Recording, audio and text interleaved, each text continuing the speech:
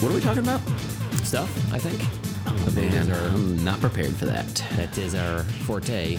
Stephen, you and I this week, we both had stuff jammed into us. Yeah. Which is vaccine Dildos. dose number 2. Oh, yeah, vaccine. Yeah. Vaccines. Mm-hmm. Yeah. Same. Yeah. Yeah, number 2, man. Yeah. We went number 2 with our vaccine. Yeah.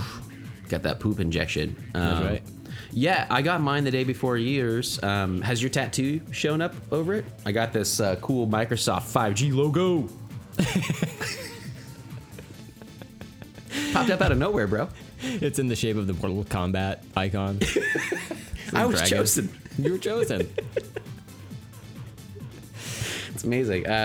Yeah, I got my second dose, and day after I was feeling a little tired all day, but not really a whole lot. But my wife Amanda, she had hers on. So I got mine on Thursday. She got hers on Wednesday, and man, she was still zonked out yesterday on Saturday.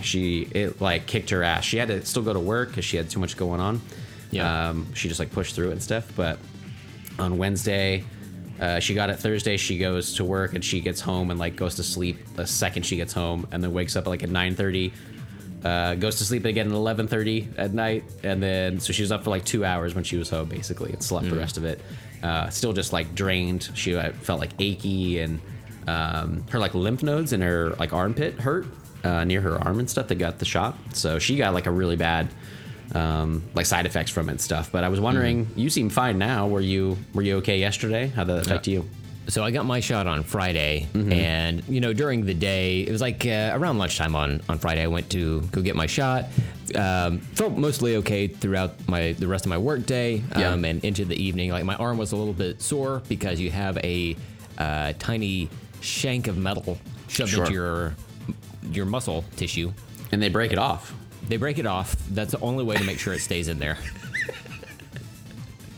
And yeah, so like understandably, my arm was sore and still is a little bit tender right where they stabbed me. But then like Saturday, I woke up and I was like, oh, I don't feel well. And look, I haven't been like sick. I haven't had a cold or the flu or anything like that in 5 years. I don't like being sick, so I stopped. That's a good idea. I was just like, you know what? Smart. I know some people like to get sick all the time. I'm not a fan. I'm not gonna do it. So, I felt kind of, I don't know, like part of me was like, well, maybe it's just because I'm awake on a Saturday just to begin with. That's always a bad plan. You know? Just like it's the weekend, just sleep through it. But I started to feel a little bit better. I had to get up and take our dogs to the groomers that morning, and I thought, well, when I get back, I'll go ahead and just like chill out on the couch or whatever. And then I just kind of felt myself just like deteriorating from there. And then like up through last night, like I went to bed at around like 8:30, something like that. Oh wow. My Saturday. face, like my chest and face were so fucking hot. Oh, interesting. I thought I was Ghost Rider there for a second. Almost. The inside of my mouth was on fire. It was weird. And I was just like, well, the temperature is clearly rising. My wife took my temperature via the, those touchless thermometers or whatever. Mm-hmm. Through your butthole. Through my butthole, yeah. I still insist. Even though it was like touchless, I'm like, well, this is the most surefire way. Well, yeah, it's like a scanner. You gotta like scan that butthole. Yeah, I've got a barcode tattooed on the inside of my anus. Oh, good. Yep. And so she took my temperature from my forehead, and it has like a color indicator thing on the screen. Like if it's green, you're like within like a good range or whatever. Gotcha. If it's red, it's like, oh, you have a fever. It was solid red, and she goes, you're at 103. I'm like, does that mean I'm legally dead? What does this mean? Holy shit, man. Yeah. So I was very warm. But it was weird because like I was warm from like my ribs up, and then like everything below that was just like fucking freezing. It was weird. But by the time I slithered into bed, I could cover up just that part of my body, and it evened out nicely. Oh, that's kind of nice. Yeah. Yeah. Bottom half.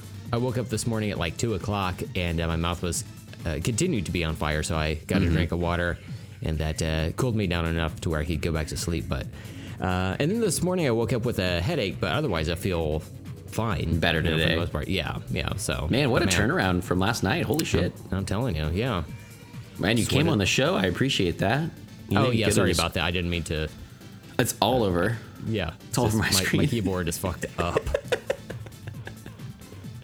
Yeah, it's crazy. One of them, my wife's friends had a fever and stuff during hers as well. She had some like aches and stuff too, but it's just weird how it affects different people differently.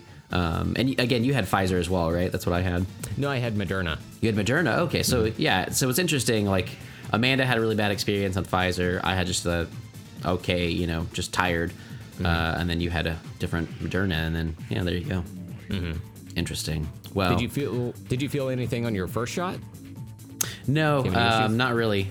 Just sore arm, I think that time. Yeah. And then this one, I had just like a slightly sore arm, and then just like really tired and stuff. But I wasn't even like Amanda's like body ached and stuff. Mine really didn't. She kind of had like flu-like symptoms and stuff. But last night she started, like over the day yesterday, basically until last night, she started getting better and better. It was really just the first like 2 days afterwards for her, and then today I imagine she'll be much better and stuff. So yeah, but yeah, it's just crazy, but definitely worth it.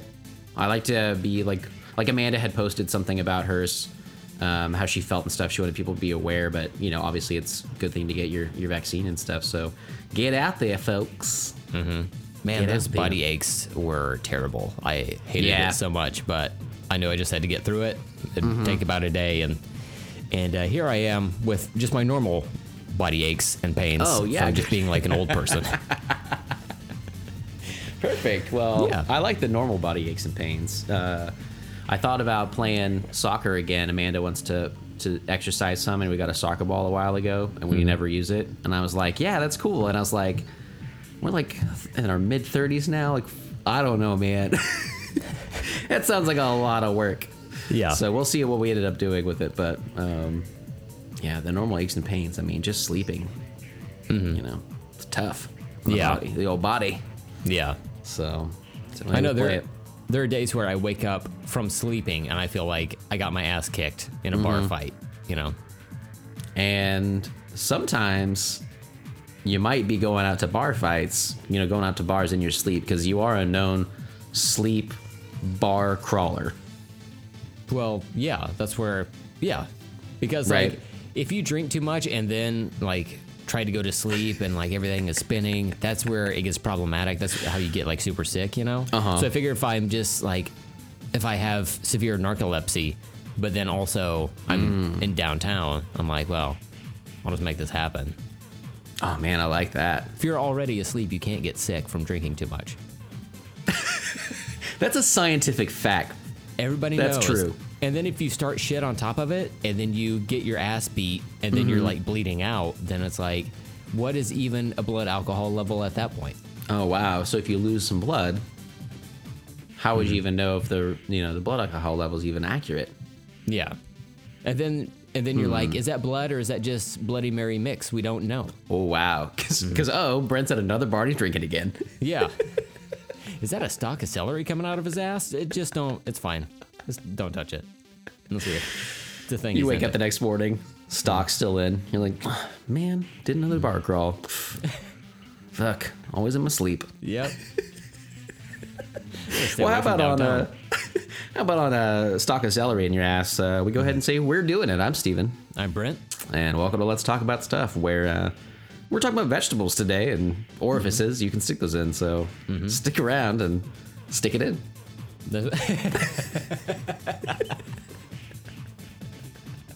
Hell yeah. Steven, what are we talking about today? Oh man, we are talking so much fucking Mortal Kombat. I'll do the whole rest of it. It'll be in the background. I'll do it after the show. I imagine that music is playing right now. That it has been for a while because it's fucking amazing. So, yeah, we're doing the new movie. We're doing the first movie. We're doing some of Annihilation, which I'm very excited to hear from you about. We might talk video games, talk about our history. We might talk about like other things. I don't even know. Like, it could go crazy. I actually don't want to do any of that stuff. You want to change it up? Yeah. Orange peels. Let's talk about the history of orange peels. Where can you stick those in, Brent? Where can you even stick them? That's not very phallic shaped. Nostril 1. Nostril 2. That would smell Anus pretty good. 3. Ear canal 1. Wait. Ear canal 7. Eye socket 14. Do you know how numbers work? No. Uh-oh. Aren't you a bank? Aren't you a bank?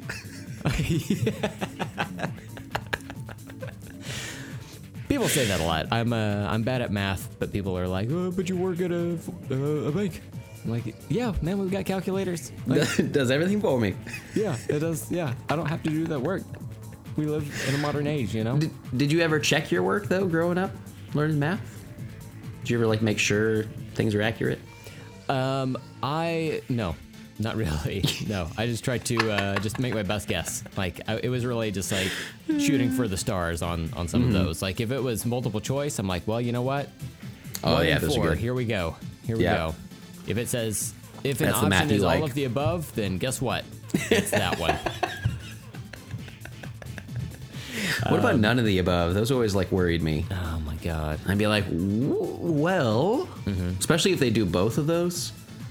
They're like a D and an E, and you're like, that's too many options. That is too many options. Yeah. Or if you see like a one question has none of the above as your like fourth answer, and then the next question also has a none of the above as the fourth answer. You're like, oh wow. Shit, wow, two consecutive ones. One of these is this trick, you know.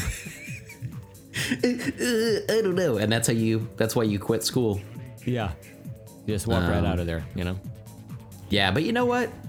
It's fine because, like you said, you got calculators, and every time I've ever checked a calculator, it's been right. So there you go. Calculator talk. Oh wait. Yeah. Oh, you can spell boobs on a calculator. That's right. Boobless, you know.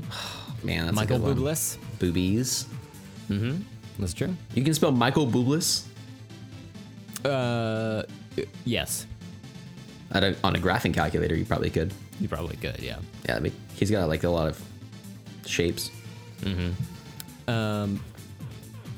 Yeah, I don't know where to go from here. Look, I'm gonna be honest with you. My head's still a little bit swimmy from. That's okay. From yesterday. Did you take any drugs today to help with that? Any Motrin or anything? No, I took some what do you call it, Excedrin, to get rid of my headache. But I feel like my body is actively trying to shut down my brain because it's like, no, you need to, you know, like yesterday you took it easy. Maybe you continue that today, but I said no, body. We gotta talk about a podcast. We have to talk about Mortal Kombat. 3 different versions of this today. Did you get to watch any of the Mortal Kombats, especially Annihilation and A Fever Dream, while you were doing that? Steven, I watched all 3 of them yesterday. Oh my goodness! Back to back to back? For the most part, yeah. I had to watch them in like chunks throughout the day or whatever. But yeah, it was a lot. It was a lot. That's intense, man. I don't know if I can like separate them in my brain at this point. It's one movie. Yeah, because I didn't take notes because I was like, fuck it, I'll remember. I'll be okay. Yeah. But then guess what? Probably not. Man. Probably not. No. Well, yeah, so that explains if there's any lethargy today, but I think it'll be a fun episode regardless, and we'll try to keep it light and chill and under a cool solid 3 hours so that you can rest up and everything. You don't get overwhelmed. Right. Sound like a plan? It sounds good to me. Excellent. Well, so I wanted to know, I think we've talked about Mortal Kombat, a little bit on the show before, but I don't remember how much we've ever gotten into the history of it, movies, video games, what have you, for us in particular, of like what we used to play or like how we got into it or whatever. So if anything, I'd like to hear again. So did you want to start us off with like what you remember of like which games you played on which systems, that kind of thing? So I remember playing the original Mortal Kombat at my friend Adam's house. He had a Sega Genesis, and thus the bloody version of Mortal Kombat came standard. Yeah. I know for Nintendo, you had to have like a blood code or something like that to get it to work or something like that. Or maybe they didn't have it. Whatever the case. I remember stuff like that. Yeah. Yeah, the Sega one was like what you wanted, right? That was the... It's the NC-17 console. Mm-hmm. That's right, yeah. Yeah. You see Kano's dick the entire time. But yeah, I remember playing that, and then I had a Game Gear, which was also made by Sega, and I was like, oh, fuck yeah, I can't wait to play this. And I remember getting, from my grandmother, of all people, she got me the Mortal Kombat Game Gear game. I was like, okay, I don't think she knows what this is, but okay. Nice. Sure. She's like, kids like it? Whatever, it's fine. And I remember playing it, but like Kano was not a character option. Like he just wasn't in the game. Yeah. And I don't know if it's just for like space issues or what, but yeah. Kano wasn't a character on there, which was weird because like on the Game Gear, you had that D or a movement pad, and it was like circularly shaped. So it would have been like nice for doing his like move where he like spins in the air and like flies forward and hits somebody or whatever. But not an option. Jerks. This was Mortal Kombat 1? Yes, the OG. Yeah. Yeah, so you're really OG. Yeah, right on. Yeah. I never played like any handheld versions, and I don't think of any of the Mortal Kombats. I don't remember any of that I've ever all like console stuff. That's really cool. Even though it didn't have Kano, you know. Yeah. But even still, like I liked it a lot, and it was just like the novelty of being so violent and having finishing moves and like going to school and being like, how do you do this like finishing move for this character? And somebody would like it was all like word of mouth back in the day. We didn't have like the internet wasn't so prominent, or it wasn't like that big of a thing at that point, if at all. And it was a lot of like trial and error and like trying to figure it out. I could never do Liu Kang's finishing move just because it was like so complicated or whatever. Some of them I could do, but yeah, like otherwise I just like playing the various characters, especially like the ninja ones like Scorpion and Sub-Zero. Yeah. I always like the ninja ones so much. Their costumes too are just fucking rad. I love all of them. I love when they expand those characters out with like Reptile and the green, and then like Rain and purple, and new I say new Saibot, I think, but I think Saibot. How do you say that? I think Saibot is correct. New Saibot. Him being like all black and stuff, like it just looks like badass. Like all of the like that whole shoulder, the shoulder pad look going down with all the different colors and stuff. It's almost like like a Power Rangers or a Ninja Turtles. Like there's something like I like about the colors identifying different ninjas, and ninjas are just the fucking coolest ever. So just really works. So did you play like Mortal Kombat 2? Do you remember that coming out? Like or 3 for that matter? 2 specifically, I remember going to a bowling alley once and just being fully obsessed with the MK2 cabinet they had there. Yeah. And just watching somebody like play the game. I don't think I even played it at that point, but I watched somebody else play it, and that's when they brought in the animalities or whatever. Oh, yeah. And I was like, oh my god, you turned into an animal. Can you be a dinosaur? I'm so excited. And that's the first time little Brent came. That's right. In that arcade in the bowling alley. That's when I became a man. Which bowling alley? Mess. I think. Oh boy. Do you remember? That's a good question. Yeah. I don't know. It might have been like Rose Bowl in in Tulsa, back in the day, which is not around anymore. But it was just like so cool that you could see, like you had more characters. The graphics looked better. The violence was like heightened a bit, and then you've got like in addition to the finishing moves, you've got the animality. So multiple ways to like kill your opponents, and they might have introduced like the babalities in that one as well. Oh man, maybe they turn them into babies or whatever. Yeah, they had such it's all fucking silly. It's funny because I don't remember like specific times playing the arcade games, but I remember playing like Mortal Kombat 1 and 2 more like arcade. I don't remember ever really playing those on a home console. We had Mortal Kombat 3 Ultimate Mortal Kombat 3 on the Sega Genesis, and that one is like my perfect Mortal Kombat game to this day. Like, I was looking around because I have my Genesis still. It doesn't work, but I was like, do I still have my Mortal Kombat games?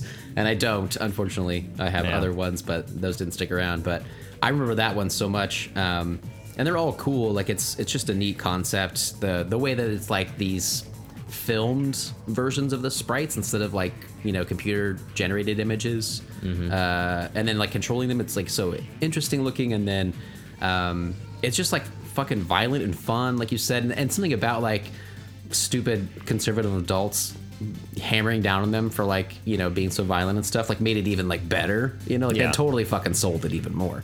They should have just let it alone, and then it would have been still a juggernaut maybe, but you know, that definitely helped it for sure.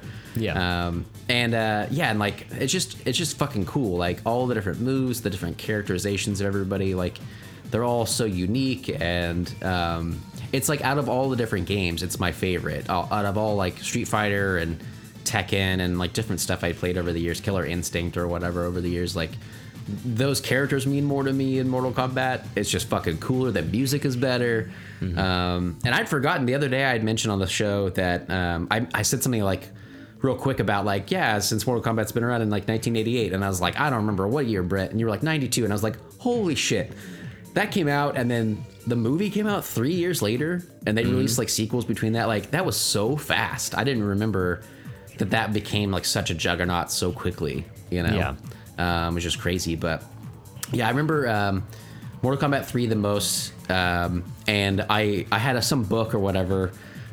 I don't think it came with it. I think I had to like buy it. Excuse me. That was like codes and stuff with a K that you could like put in, and it was like 6 letters. I think is like it went across the screen, whatever, and you'd have like a like 5 seconds, whatever, to enter stuff in. And one of my favorite things is, good grief, sorry, it's just Charlie Brown. One of my favorite things was you could play, you could put in a code and play Pong, and we would just play. Yeah, it was so weird, and we would play Pong a lot. Like when we were bored playing the game, we would just like take a break and play Pong, and it was just like weird stuff they'd put in there. But that version, that Ultimate version, they brought in like I don't remember Mortal Kombat 3 very much, but they had gotten rid of like Scorpion and some other characters and stuff, and so they like brought him back for Ultimate, and it had like so many people you could play, and I loved like so many of them. They had different costumes and stuff with all those codes, and I just have such fond memories of that. So the first movie, I also have such fond memories of, but watching it again now, that one in particular versus like the new movie, I was like, I forgot how close that was together, and then how informed that made me of like, that Liu Kang is my Liu Kang in the movie. Like when I think of the video game, I think of that dude. When I think of Sonya Blade, I think of Bridget Wilson. When I see those people in that movie, like it's so intertwined. And it's just like, it was so much fun rewatching it. It was just like nostalgia blast, man. I loved it. Well, should we just transition into talking about that first movie then? I'm already done. If you want to move on to Annihilation, that'd be great. Oh, okay. Wow. Well, okay. No, I would love to, man. I would love to jump into the movie. Cool. And then we can save the movie. Yeah, maybe go in order for then. Yeah. Yeah, that's cool. Okay, cool. So, first Mortal Kombat movie, 1995. Yes. And I remember going to see this in theaters with my dad. Oh, and that's a good one. You know, this was mid-90s, clearly. This was kind of a microcosm of a lot of action movies from back in the day. So as I was watching this, I was like, oh, this is disappointing. Especially when, like, Sonya Blade, who is, like, one of the elite characters of the franchise, she gets kidnapped and they have to go, like, rescue her. And it's like, why, just because she's a girl, she has to be the damsel in distress. But contextually, that's how a lot of movies were back in the day. I'm not saying it's good, but that's just how it was back in the day. That said, I believe is it this movie? Is it the first movie that starts off with that, like, the Mortal Kombat theme? Do you remember that? Yeah. Yeah. It just, like, gets right in there, yeah. Annihilation does that as well, I believe. Oh, yeah? And you're just, like, right in it, and you get so pumped immediately. Oh, it's so good still, man. I loved it.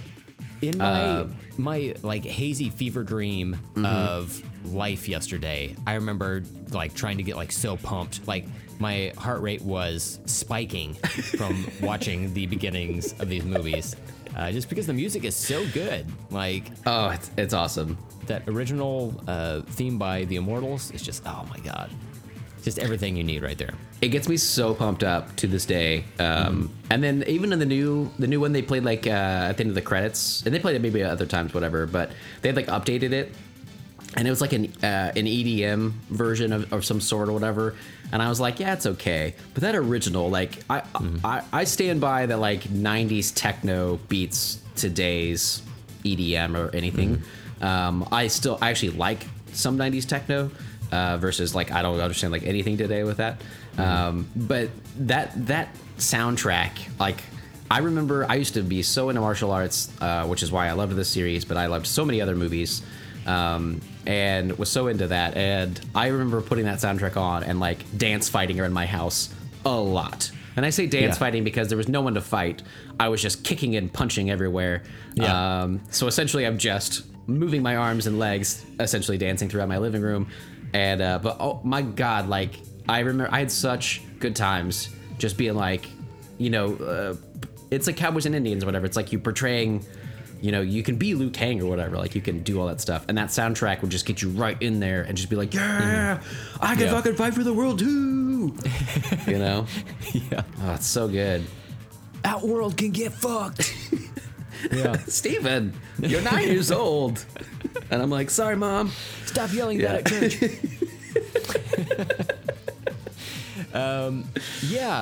Since you brought it up, that was one thing I was going to say about the new movie, is that theme song at the end of that movie, the newest movie, man, it sucks. Like they completely watered down the all right, good. That's what I felt. Oh my god, it was terrible. It's like they took out like all the worst qualities of the theme, and then like they shit on like the good qualities of it. Like it doesn't like get you pumped up at all, you know? Yeah. And that's like the whole goal of that thing. Yeah. It's a pump up jam.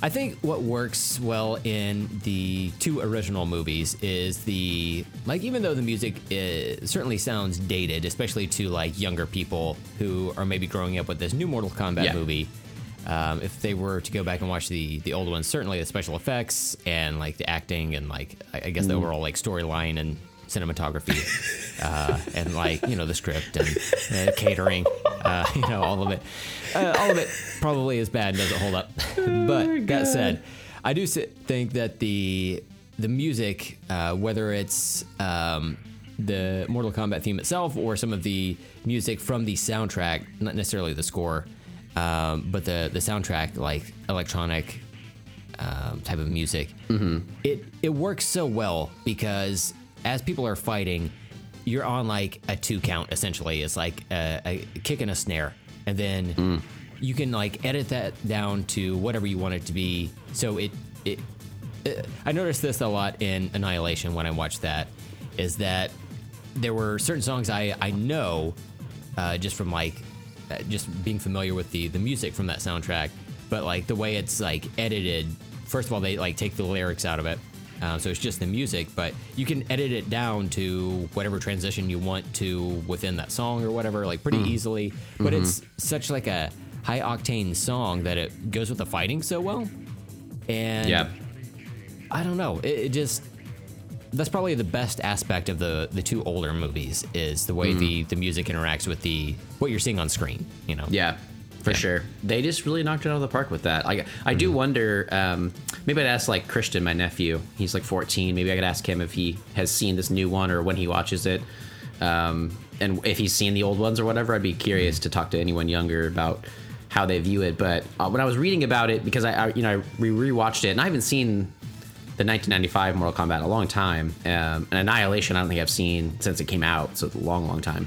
And I didn't watch that one this year, but it really, like the original for me really held up. It was nostalgia, but it also was like, I really actually kind of enjoy this.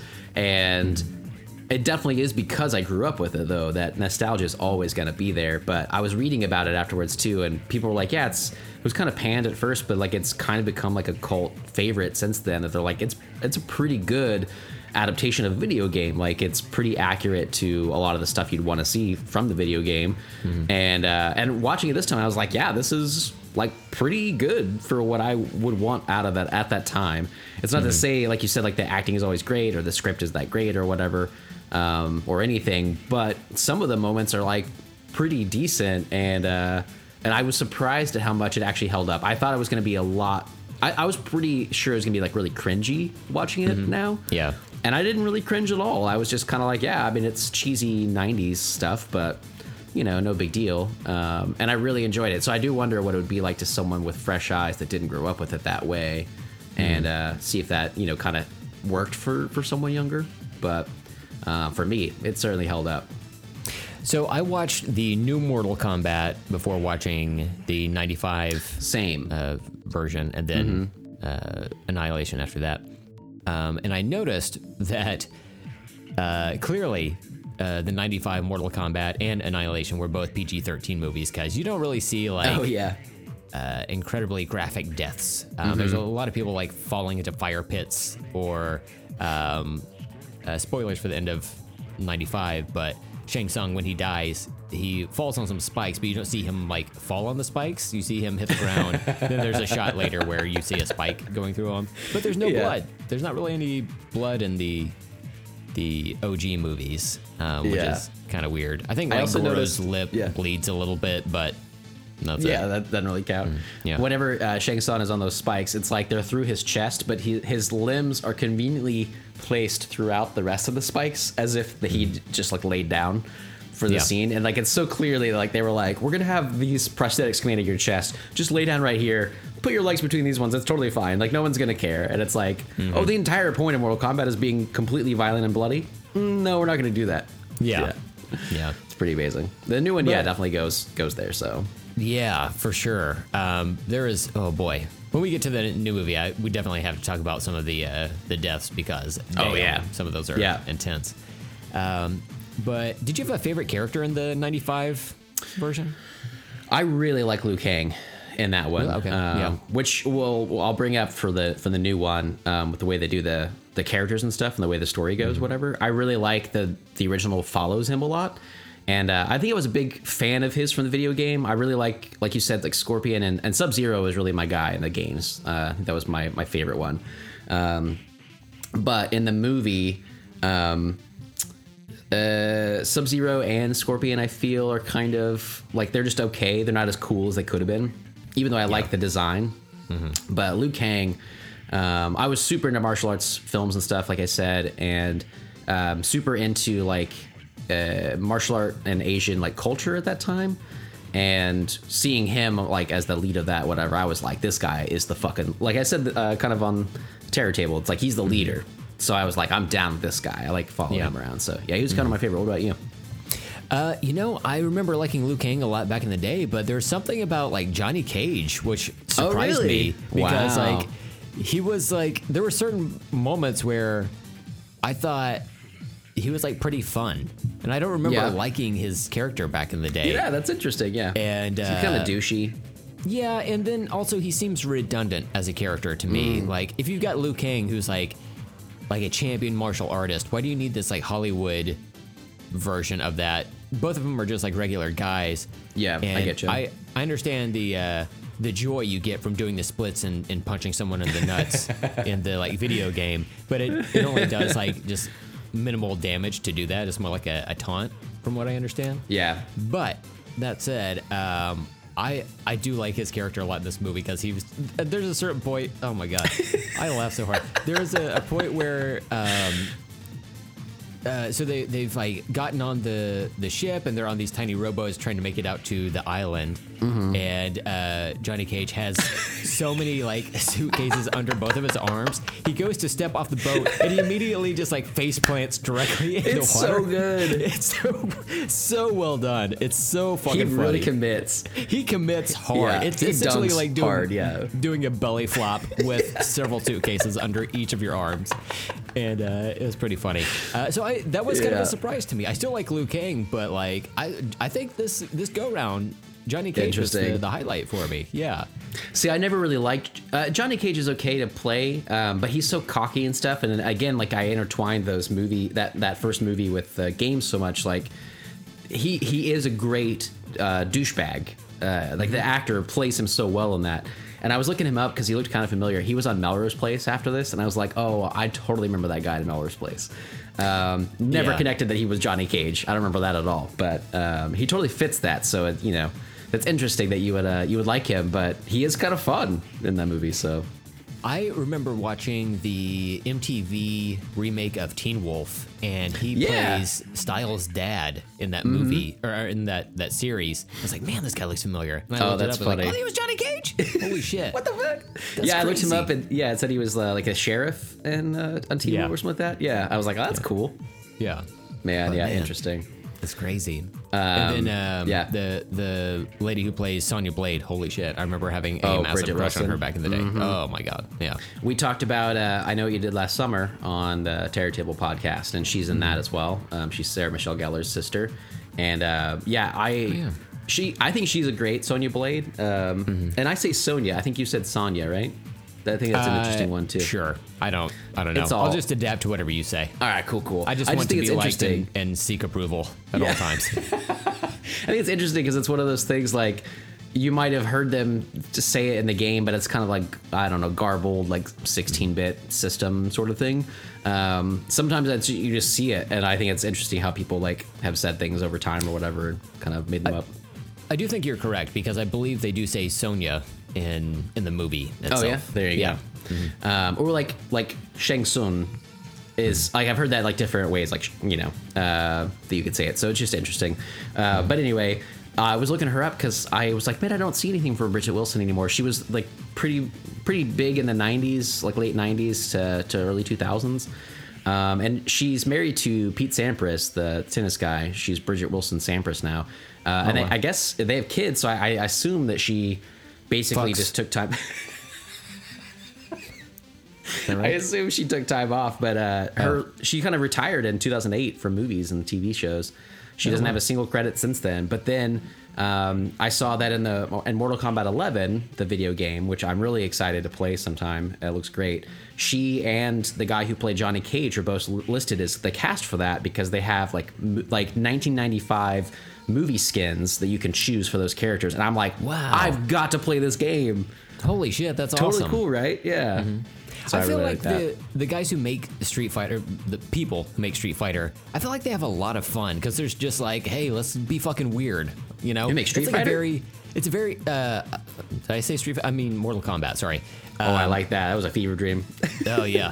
I feel like they have a lot of fun because it's a very serious game, very like bloody and violent, but also they're like, and then we turn them into babies at the end, and then we have something called friendships. Wait, what? All right. But then having like skins acknowledging like the old movies and everything, man, that just seems like a fucking blast. They're like, hey, what kind of crazy ideas can we come up with and like hide it in the coding or whatever. Yeah. Know? Oh yeah, and it's like totally fun because, like you said, like Kano wasn't in that version for the Game Gear or whatever. I was reading about the different ports because they started off as like arcade games, and then they're like, well, Super Nintendo had this architecture and it could only fit this much in a cartridge, but Sega Genesis could fit more, and sometimes they had expansion packs, and so they're like, well, we took away these characters and we also like changed this character's like moves to the same as Scorpion's because it would save memory and blah blah blah. And it's interesting how they basically are like working around that, but at the end of the day, they're also like, but can we put Pong on there as a secret game? And it's like, what? We need it. We need it. It needs to be in there. Yeah. Do we have to put babies in it? Yeah, we got to have the babies, Yeah. It's totally funny. I think that seems like a fun game. And I remember bits of it from different video game documentaries I've seen. There was that one, there's something I watched recently I mentioned on the show that I liked a lot, and I know they went into a lot of the history of it, but I've forgotten. But it just seems like a cool team that kind of came up with all of this stuff, and they seem like they're having a lot of fun for sure. Yeah. Characters, huh? I was trying to think. Oh, Christopher Lambert is Raiden. So, okay, I gotta say, on the old MK movies, Man, Raiden sucks in both of them. In that, like, he doesn't even look like Raiden. You think of that, like, that was it like the rice patty hat or whatever? You know, the big like, you know what I'm saying, like circular hat that he wears. That's like his signature look. Yeah. And they finally got it right in the new movie, but he looks pretty good. Yeah. Yeah, but like, man, this sucks. Like, Christopher Lambert just eating a baguette, smoking a cigarette. You know. I watched the trailer for Annihilation because I couldn't watch the whole movie, but I forgot. I remembered whatever I saw, but there's a part where he walks down with like a buzz cut, and he's like, "Yeah, I got a new haircut. What do you think?" And I'm like, "No, yeah, looks terrible." He has like a vest on. It's weird. That's totally different actor. He looks like Aladdin. Yeah. And then, Shang Tsung, I really like that actor from the original one. Oh my the God, 1995. Steven. Oh yeah, Yas King. Because he's so good. I thought he is the best Shang Tsung. In like all the movies, right? For sure. Because they reuse footage from the '95 movie in Annihilation, so you see him again in that, but. Man, like the new one. Look, we're just like talking about all of them at once. I feel. Yeah. It's gonna happen. Yeah. I thought the Shang Tsung in the new movie looked like somebody's uncle, where like with just long hair. Yeah, it's just like, what are you? Just shut up, dude. Nobody's coming for your guns, old man. Jeez, fucking relax. God damn. Yeah, like, that guy is totally different. Yeah. Oh my God, the '95 Shang Tsung. Oh, he looks so fucking cool. Like, he looks sinister in the way he delivers his lines. He's just chewing that scenery. Like, he knows what kind of movie he's in, and he's fucking going for it. Your soul is mine. Yeah. Surprisingly enough, yesterday, I think she took pity on me, but my wife was asking me about, like, the movies that we were watching for this episode and, like, what I thought of them and all this stuff. I was like, well, she doesn't really care, but since she asked, and I told her, like, if I could take characters from like each of these 3 movies and like piece them together to make like an awesome cast, that's like the best approach. There are things I like about each of the movies, but like Shang Tsung from the OG cast is just like perfect. He's great. I think he's fucking fantastic. He his name is I was looking at these before the show. I always butcher Asian names, unfortunately. I'm gonna try to do my best, but Cary Hiroyuki Tagawa is his name, and I was looking up his filmography and stuff because he looked so familiar to me, and he's in some things I kind of knew of, and like a few others. Like I even like looking at his pictures, I'm like, he seemed like he was like around sort of like the late 80s, like in a lot of probably like villain roles in a lot of the martial arts movies and stuff I was watching. But he just has like this sinister looking face, and then like you said, the new guy, Ing Ching Han. I was like, he looks familiar too, but like, I loved how you said it, like he's like just somebody's uncle, because I was like, he doesn't look threatening at all. Not at all, no. And I remembered him from The Dark Knight. He's the guy that like Batman goes to get from like Singapore or Hong Kong or whatever. Yeah. And like brings him back to the States. I was like, oh yeah, it's that dude. And then I was looking him up, and he was in Captain America: The Winter Soldier. He's one of the guys that's with Robert Redford, like that whole group or whatever, that's like a world council of some sort or whatever. And then he's in the movie, I just forgot it. He's in like a small role in Contagion, which I watch a lot because of the pandemic and stuff. And I'm like, just the roles I've seen him in, he's never like buff. He's just some normal dude. Like I don't find him threatening, and I thought that was such a weird. Like I like that actor. All the stuff I mentioned him, I was like, oh, yeah, I like that guy and that and that and that and that. But as Shang Tsung, I was like, like you're not really nailing it for that one. And maybe it's just because that original guy was so fucking good. Yeah, he was. They just like nailed it right out the gate. Yeah. I wouldn't be surprised if they like got him cast first and then they cast everyone else around him. Not taking the casting away from anyone else, because I do like the main 3 of Liu Kang, Sonya Blade, and then Johnny Cage. But damn, they just like they fucking nailed it with him. Really got it, with that one. You will die. Yeah. I like kind of jumping back and forth too with the casting, at least because it's interesting. So it's some of my points when I was watching the movies, because the original had such nostalgia for me, and then the new one was for one, it's a whole different story. Like the original follows Liu Kang, and then the new one you meet Liu Kang sort of halfway through, and you're following like a brand new character. And so that changes up the dynamics of everybody and everything. So because the original has Liu Kang as like the centerpiece of the conflict, and I think that actor, I like that guy. His name is Robin Shou. I really like him, and he's very buff. And the new guy from the new Mortal Kombat just didn't seem as. His name is Ludi Lin, I guess. Ludi Lin. You know him from things. He was he was a ranger. Okay, he was the Black Ranger. Okay, I didn't know which. It just says the name, so yeah. Yeah. He was Zach Taylor in the 2017 Power Rangers reboot. Okay, because he showed up. I was like, boy, he looks familiar. But I wondered. I was way too delirious to look up anything yesterday. But he showed up, and you know what? Let's just continue bouncing around from movie to movie. Spoilers for all That's this, what I'm clearly, saying. right? Yeah, fuck it. So he shows up, and I was shocked that he was Liu Kang, only because the lead character in the new Mortal Kombat movie, which is like Cole Young or something like that. Yeah, I got to look it up again. Mm-hmm.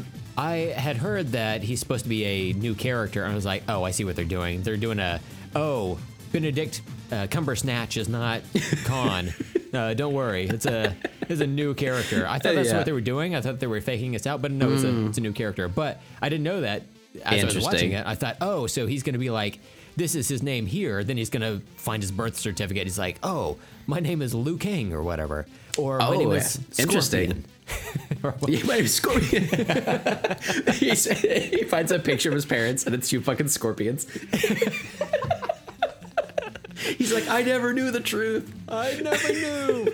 How could I possibly know? But so when he shows up and he was Liu Kang, I was like, oh, okay. Well, there's that choice eliminated. Interesting. I like that fan theory, though. That seems like it would work out better. Yeah. For the new movie.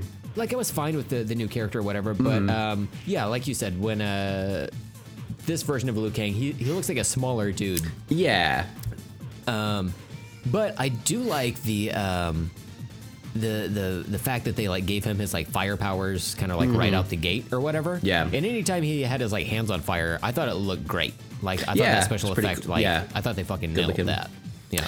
I do, yeah, for sure. The new movie does a lot better and I'd forgotten a lot for the original 1995 movie, but they do a lot better in the new one with the powers and stuff. Mm-hmm. The original, like with Sonya Blade in particular, like Shang Tsung personally like wants her on the boat. Like he ensnares Kano just to get her on the boat because he wants her to be like a part of the tournament.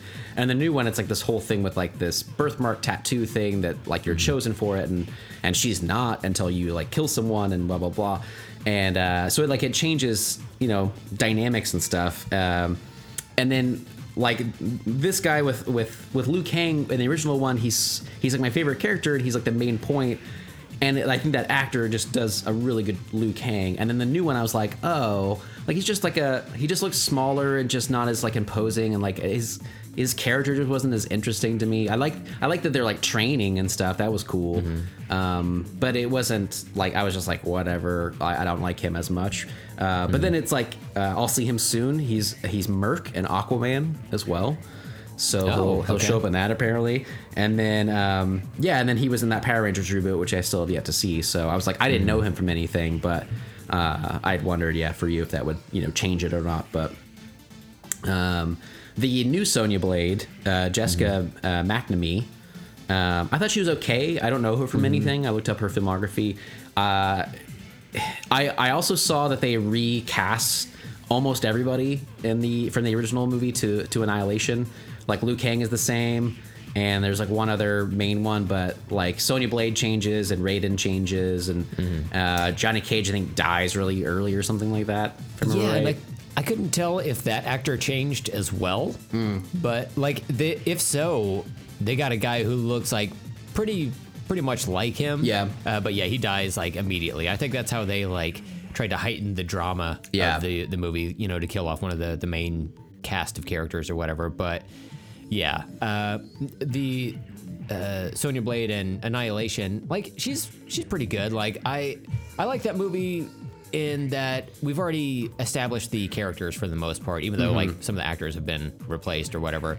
But we get to see more fighting with Sonya in that movie. Yeah. And but New Raiden sucks. Like Christopher Lambert, like he was not great, but at least he was like, I don't know. There's something about that actor that bothers me. I'm kind of generally not a fan of the new Raiden guy.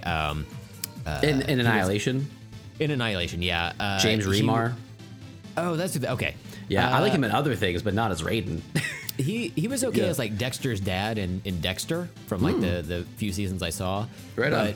But outside of that, I guess he was like Mr. Big and Sex and the City or whatever. He's Too Fast, Too Furious. He's when they have like, is it like the cappuccinos or some shit that they have like in the house? He's that cop. Yeah. Mm-hmm. Yeah, he shows up like randomly in things, yeah. Mm-hmm. And he's like one of those actors, I always forget his name, but he'll like show up and stuff and he's like a hardened criminal or something, you know? When I saw the trailer for Annihilation, I was like, oh my God, like, wow. But the, what was I going to say? Oh, when they changed the actor for like Sonya Blade, and Annihilation, I remember like not liking her as well, but it's because I like Bridget Wilson a whole lot, and that's because I had a huge crush on Bridget Wilson. But I also thought that she was good for that character. Like again, like that was kind of like melded into my brain as like that's who the character was in the video game, was like Bridget Wilson. And I liked her so much that I was like, oh, when they changed it, I was like, well, that fucking sucks. I hate when they have to change people in sequels. Sometimes it works, like you can shut your brain off about it, but a lot of times it really sticks with me, and I just can't. It's like a mirage. Like they look weird in the picture because they're not right people, right? Like it's weird.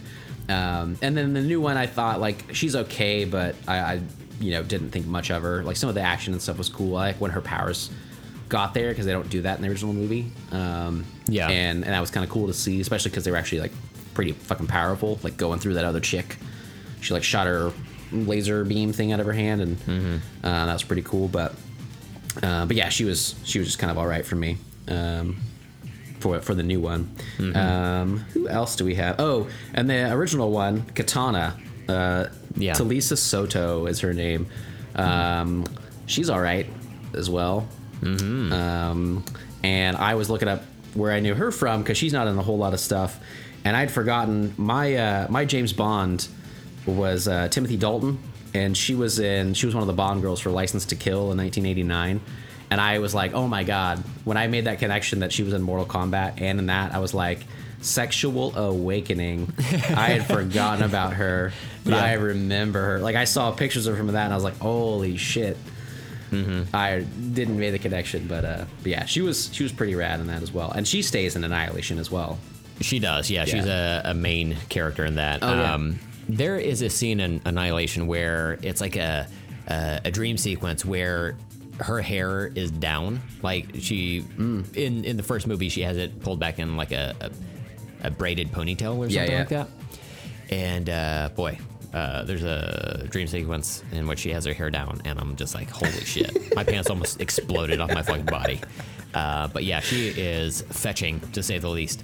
That's one thing these movies do really well, is they pick some babes. Just straight up fly honeys. Yeah, like Johnny Cage. Yeah. Yeah, for sure. Yeah, Johnny Cage, Smoke Show. Classic Smoke Show. Who else? I think that was pretty much all the people that I really knew. Like, well, Steven, we got to talk about the big man with four arms. Oh, original. Yeah, there you go. That's a good one. Yeah, Goro. Doesn't look at all weird. And the original 1995 version, or either one? Yes. Yeah. I love Goro from the games, and I really love all of the attempts at him. For the 90s, like it looked better than some. I think he looked better than like The Rock and the Scorpion King that came out years after this. Fair enough. Yeah. You know, like it was okay, and it was cool enough to see him.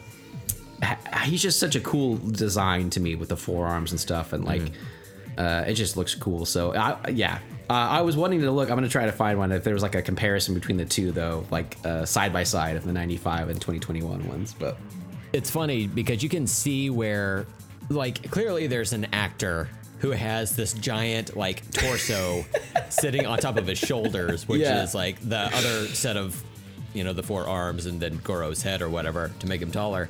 But you can see where, like, the actor moves his arms, like, pretty fluidly. But then the, like, animatronic arms are just kind of, like, stutter just enough to where you're like, oh, those are animatronic. But, yeah, it's crazy. And then, like, the fact that when he fights Johnny Cage does do the splits and punches, just straight up punches him in the nuts, right? So Goro has nards. We can confirm Goro does have nards. Good call. And then he gets kicked off of a cliff by Johnny Cage. And he's like hanging on there, like pretty confidently, Goro. And Johnny Cage is like, this is the part where you fall. And then he's like, oh, okay. And then he's like, let's go, essentially. And then it's like a flawless victory. And that was another thing is like, this happens a lot in the first and second movie. So 95 and then Annihilation, where somebody says flawless victory. But it wasn't like. It wasn't. Yes. No. Thank you. Like, yeah, like at the end of 95 where Liu Kang like kills Shang Tsung, knocks him on the spikes, and then he actually says flawless victory. Dude, you got punched more than once. That's the whole point of the game, right? Like, yeah, it only says that when you have your power bars all the way up. Yeah, exactly. Like, it's in the rules of the video game you are adapting. It's like right there. It's so funny. I noticed that too because, like you said, watching the new movie and then watching the original after that was, I think, the best way to do it for watching it now. But it's in the new one, there was a scene where there's like a new character. I realized I didn't know who it was. She has like wings. She was from a Deadly Alliance video game. The Mortal Kombat Deadly Alliance, I guess, is where she was introduced in like 2004. But she's like flying around and stuff towards Kung Lao. And then he like centers himself and like she comes at him. And then he does an amazing fucking kill in the new one, right? Oh my God. And, incredible. And she does not touch him, and he kills her immediately, and he says flawless victory. And I was like, yeah, awesome. And then when I watched the original, I was like, everybody's just throwing this term around. They do not understand it. But they did it well in the new one, at least for that one. I don't remember if they mentioned it more than that, but that's the one I remember. And it was totally the way they said it, so... Oh my God, they earned that R rating for this one. I think back in the day, they knew a lot of teenagers were going to flock to the theaters and they wanted to just pack the box office as much as they could. So they're like, yeah, we'll do PG-13. But now, a lot of us that grew up with Mortal Kombat, we're old enough to where we can just watch rated R movies, you know, willy-nilly. You know, the audience has grown up with this, so they bumped it up to an R rating, which is a lot better, and that we get to see the fatalities that we're looking for. You know, it's pretty important to the story, like to this franchise, right?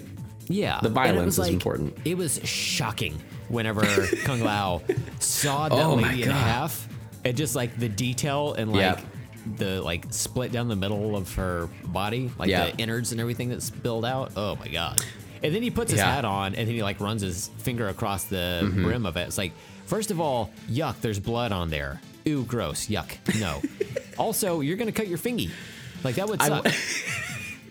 I wondered about that. I was like, he must have mastered the martial arts so well. He knows that he can quickly swipe on his hat and not cut himself. It was like part of his training. That part is rad. It makes no sense why he can control his hat like that and make it into a buzzsaw on the ground. But it is amazing. And he's like... It's like the better version of fucking Aquaman riding on that thing and Justice League. You know, it's like he rides her into the saw and it like squirts up at his, like the blood squirts on his face. And I was like, this is so cool. And I was never a huge fan of Kung Lao. For some reason in my head when we talked about this before, I thought you were. Is that right? When you played the game, did you like Kung Lao? Oh, no, like I barely even know him. Like, like I said, I played the shit out of that first game, and I had some familiarity with like subsequent games. You know, I think he was introduced in Mortal Kombat 2. But I just knew him as like the hat brim guy. Yeah. And like sometimes, like when I first initially saw him, I thought, oh, they changed Raiden's hat or something like that. But I totally forgot all about him until he showed up in this. And then like he did that kill. I was like, okay, well, respect. I guess. All day. And it was cool. That like was awesome. it was cool. Like he's like all I can think is his name now, Liu Kang's cousin. Yeah. And I liked them together in that thing, even though I didn't like Liu Kang as much in this. I liked Kung Lao a lot. It surprised me because I don't really know him that well either. I never really played his character. I don't care about the hat thing really, but it was so neat in the movie. And so that was pretty good because it sold me on him. And then they use it as like a way, you know, because he gets his soul taken and stuff. So they use it as like a, you know, propel the story forward type of thing and a death among the heroes. But and it works that way. But again, it made me want just Liu Kang as, you know, more integral to the story then, because that would have mattered to me more. Yeah. When he died and stuff there. But yeah, kind of worked out. But yeah, that was a fucking awesome kill. Kano also is a character I never really played. I don't really care for Kano that much. And then the original movie, I never really cared for him that much. Like I thought he looked pretty good, like accurate to the game and stuff. But since I saw the first movie, the new movie first on this watch, he's been like the talk of the internet. I think that the guy who plays Kano in the new one, and his like jokes and stuff, his name is Josh Lawson. He was so fucking good that when I watched the original one, I was like, oh, he's making jokes. Yeah. Like it's like it didn't even click with me because he was so bad in the first one that I was like, oh, now I understand what his character is more about because he was so good in the new one. Yeah. So that was really interesting because it made me like Kano for the first time, really. So. Oh my God, he was like the highlight of this new movie good. To me. Yeah. There was that actor. He plays a pharmacist on this TV show called Superstore. And he's fucking hilarious on that. So when I saw he was going to be Kano, I was like, oh, really? It's kind of a weird leap. But then, like, man, he so fucking nailed it. He was so fucking good. Like, he didn't have the metal plate in his face. I kind of kept waiting for that. Yeah. But, I mean, it worked for what it was. Like, he was charming as fuck in this. Like, as far as, like, being a douchebag type character goes, you know? Oh, yeah, for sure. And like I kept waiting for him to like take a turn because he was like with the like quote unquote good guy characters a lot. I was like, is he a good guy now? But then like, you know, fucking Cabal goes and talks to him like through the shield, and it's like, hey, fucking, what are you gonna do, bro? What are you gonna do about this? Hey, to talk about the Red Sox and shit. Oh, brother. That's what I saw. Yeah, and they're sitting on an I-beam eating lunch out of a tin lunchbox. But yeah, like and then like once Kano turned, I was like, okay, yeah, this makes sense to me, you know. And it was cool. I liked how that story played out with him because it's like the first time you see him, he's already caught by Sonya Blade, which is different than the first one. She's trying to catch him, and that's what gets her there on the boat and onto the island and stuff. Yeah. And in this one, I like that she's already kind of done that, and then he like becomes part of their team, but it's like you're never going to trust him, and then he does double cross them, and it's like, oh, Kano. Typical Kano, you know? Yeah. And he was just so funny. Like, he was a great villain to love. And he also, I was going to mention to you, I saw it again today because I was rewatching. I watched the new Mortal Kombat the other day, so I rewatched a little bit before the podcast to refresh my memory. And when they're leaving, he like spits, I think, into the hand of her garden gnome, of Sonya Blade's garden gnome, and it looks like God, so gross, disgusting, like jizzy looking, just loogie, grossness. Yeah, loogie. And then I think it's that same garden gnome, I guess, that she like stabs him in the face with afterwards, after their cool like Kill Bill style like fight in like the small quarters of a trailer and stuff. And they get outside, and that's how he dies.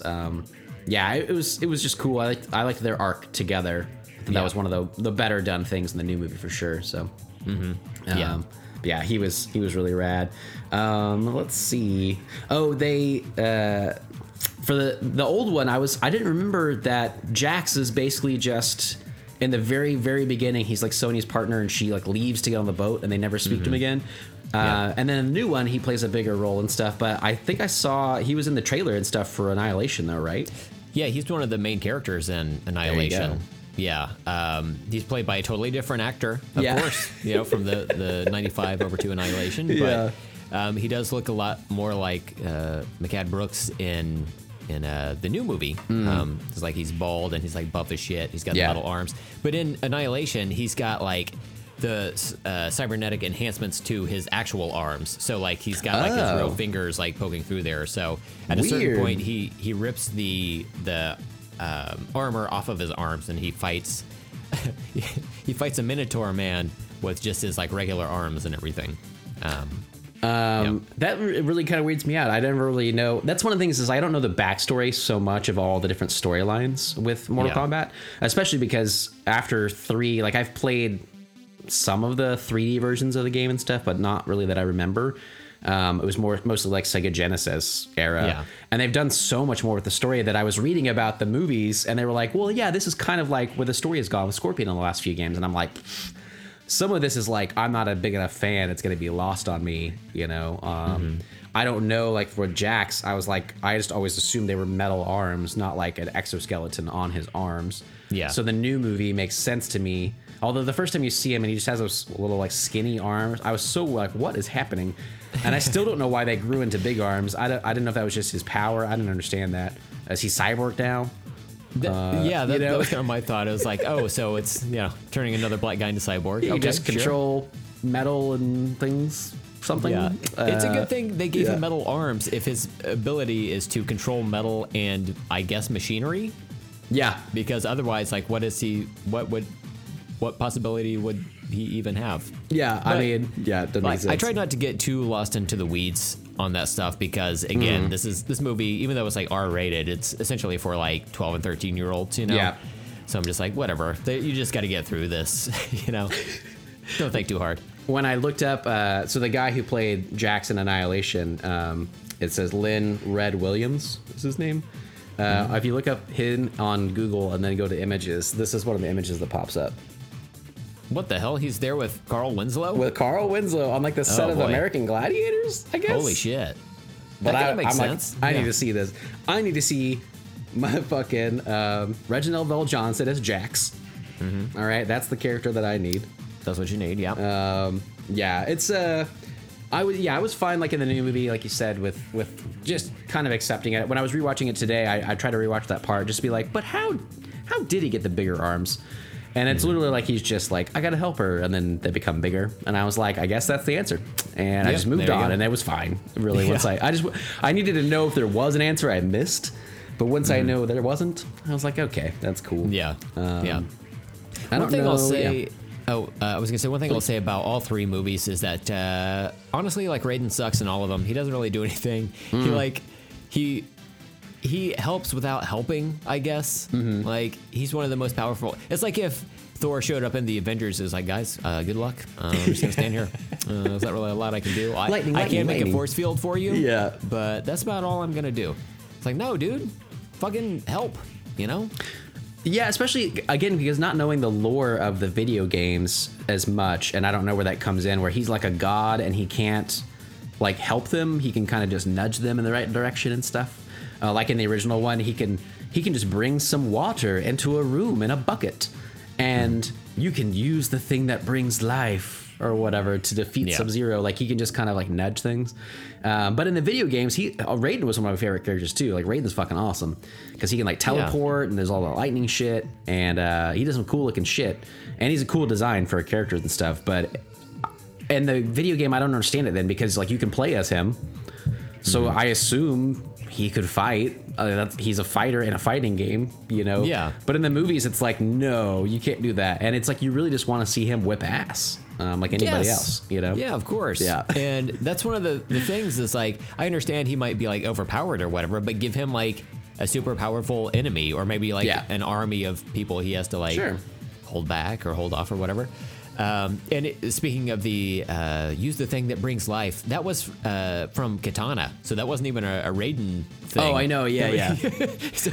But I like that he brings the water as like a lowly water bringing guy. After she says that, it's all just really convoluted. It is, yeah. It's just, why are you there, Raiden? What are you doing? What are you doing here? What are you doing? Yeah. He's the one in the video games that I didn't really ever connect him with Raiden. And then the new one, when they actually cast an Asian actor, I was like, this makes a lot more sense. Way more, yeah. But I also was like, I didn't really I never, I guess, thought about him because he has that hat on. You don't really see him. But I was like, oh, this makes total sense. But then he doesn't do much in the new one. So I was like, well, that's kind of a bummer. Like, I wish he would have been Asian. It seems like that's a course correction and who that character should be, should have always been. And then it's like, yeah, cool. And they're going to make him badass. And it's like, nope. Not going to do much. So I will make a force field for you. That is it. Bye-bye. Yeah. I save a baby. I make a force field. I'm clocking out. Yeah. You guys got this, right? I'm going to this nice island. I got a tropical drink. So, is there anything else like major from Annihilation, like character-wise, like that it was good or bad? I guess people that I missed, you know. There was a character introduced in Annihilation called Jade, who, oh my god, she's a smoke show as well. Shows up mid-drift. She's got like a loincloth and like just something over her top. But, nice. Oh my god, yeah, she's a smoke show. She shows up. Oh yeah, okay. Yep. Saw that picture for that. Oh, that's a good outfit too. Mm-hmm. I really like the new one. Is one of those like more modern takes. Obviously, that they, you know, the costumes are a little more like less video gamey and a little more like actual like what people might wear. And that's okay. It's an aesthetic and that's different. But I really like how much they lean into the costumes, especially like Sub-Zero and Scorpion. Yeah. In the original movie, like they look straight out of the video game. And she looks like straight out of the video game that way. Like maybe not the exact costume, but like the bright colors and stuff of just like she's just on like this green top or whatever and stuff. Like I'm like, this totally works. Yeah. Which version of Reptile do you like better, the new one or the one from the 95 movie? I always like Reptile better as the green ninja. Yeah. For one. Same. So I'd forgotten about that scene in the original movie when he goes into that body and becomes that. And I was like, I'm totally down for this because that's my favorite version. And the effects, the CGI for the actual reptile creature, the 95, are atrocious. Oh my god. It is so bad. First time you see him look, he's like in the background and like he like shows himself or whatever. It looks so fucking stupid. Yeah. Like, I don't even know how you're supposed to take it seriously, but then you kind of just go with it. Some other parts, like in the shadows, he looks a little bit better. Or when they actually do like the Predator vision, like where you can't see him, he's just kind of moving around in the background. Like that looks like legit. That's worked since the 80s at least, you know. But but yeah, the CGI version of that was bad. The new one, I had forgotten he was even in there until I kind of fast forwarded it again earlier this morning and stuff. But he looked better. But I'm just not a big fan of that version of that character, I guess. Yeah, I know. I had hoped that he would like somehow turn into like the green ninja version of, you know, Scorpion or Sub-Zero or whatever. Because again, a great aesthetic, you know, just so good. Multicolor those ninja characters. Yeah, I don't give a shit. Yeah, right. Yeah, lean into it for sure, man. There's a red version of Scorpion in Annihilation, and I couldn't remember what that character's name is, but they also have Rain in there, which is the purple version. Ermac? Is that what that is? Ermac? Is that the red one? Maybe. I thought he was like orange. He might be in a whole nother version of them. I'll see if they have like on the cast list. Oh, so they have Nightwolf. Yes, in that one.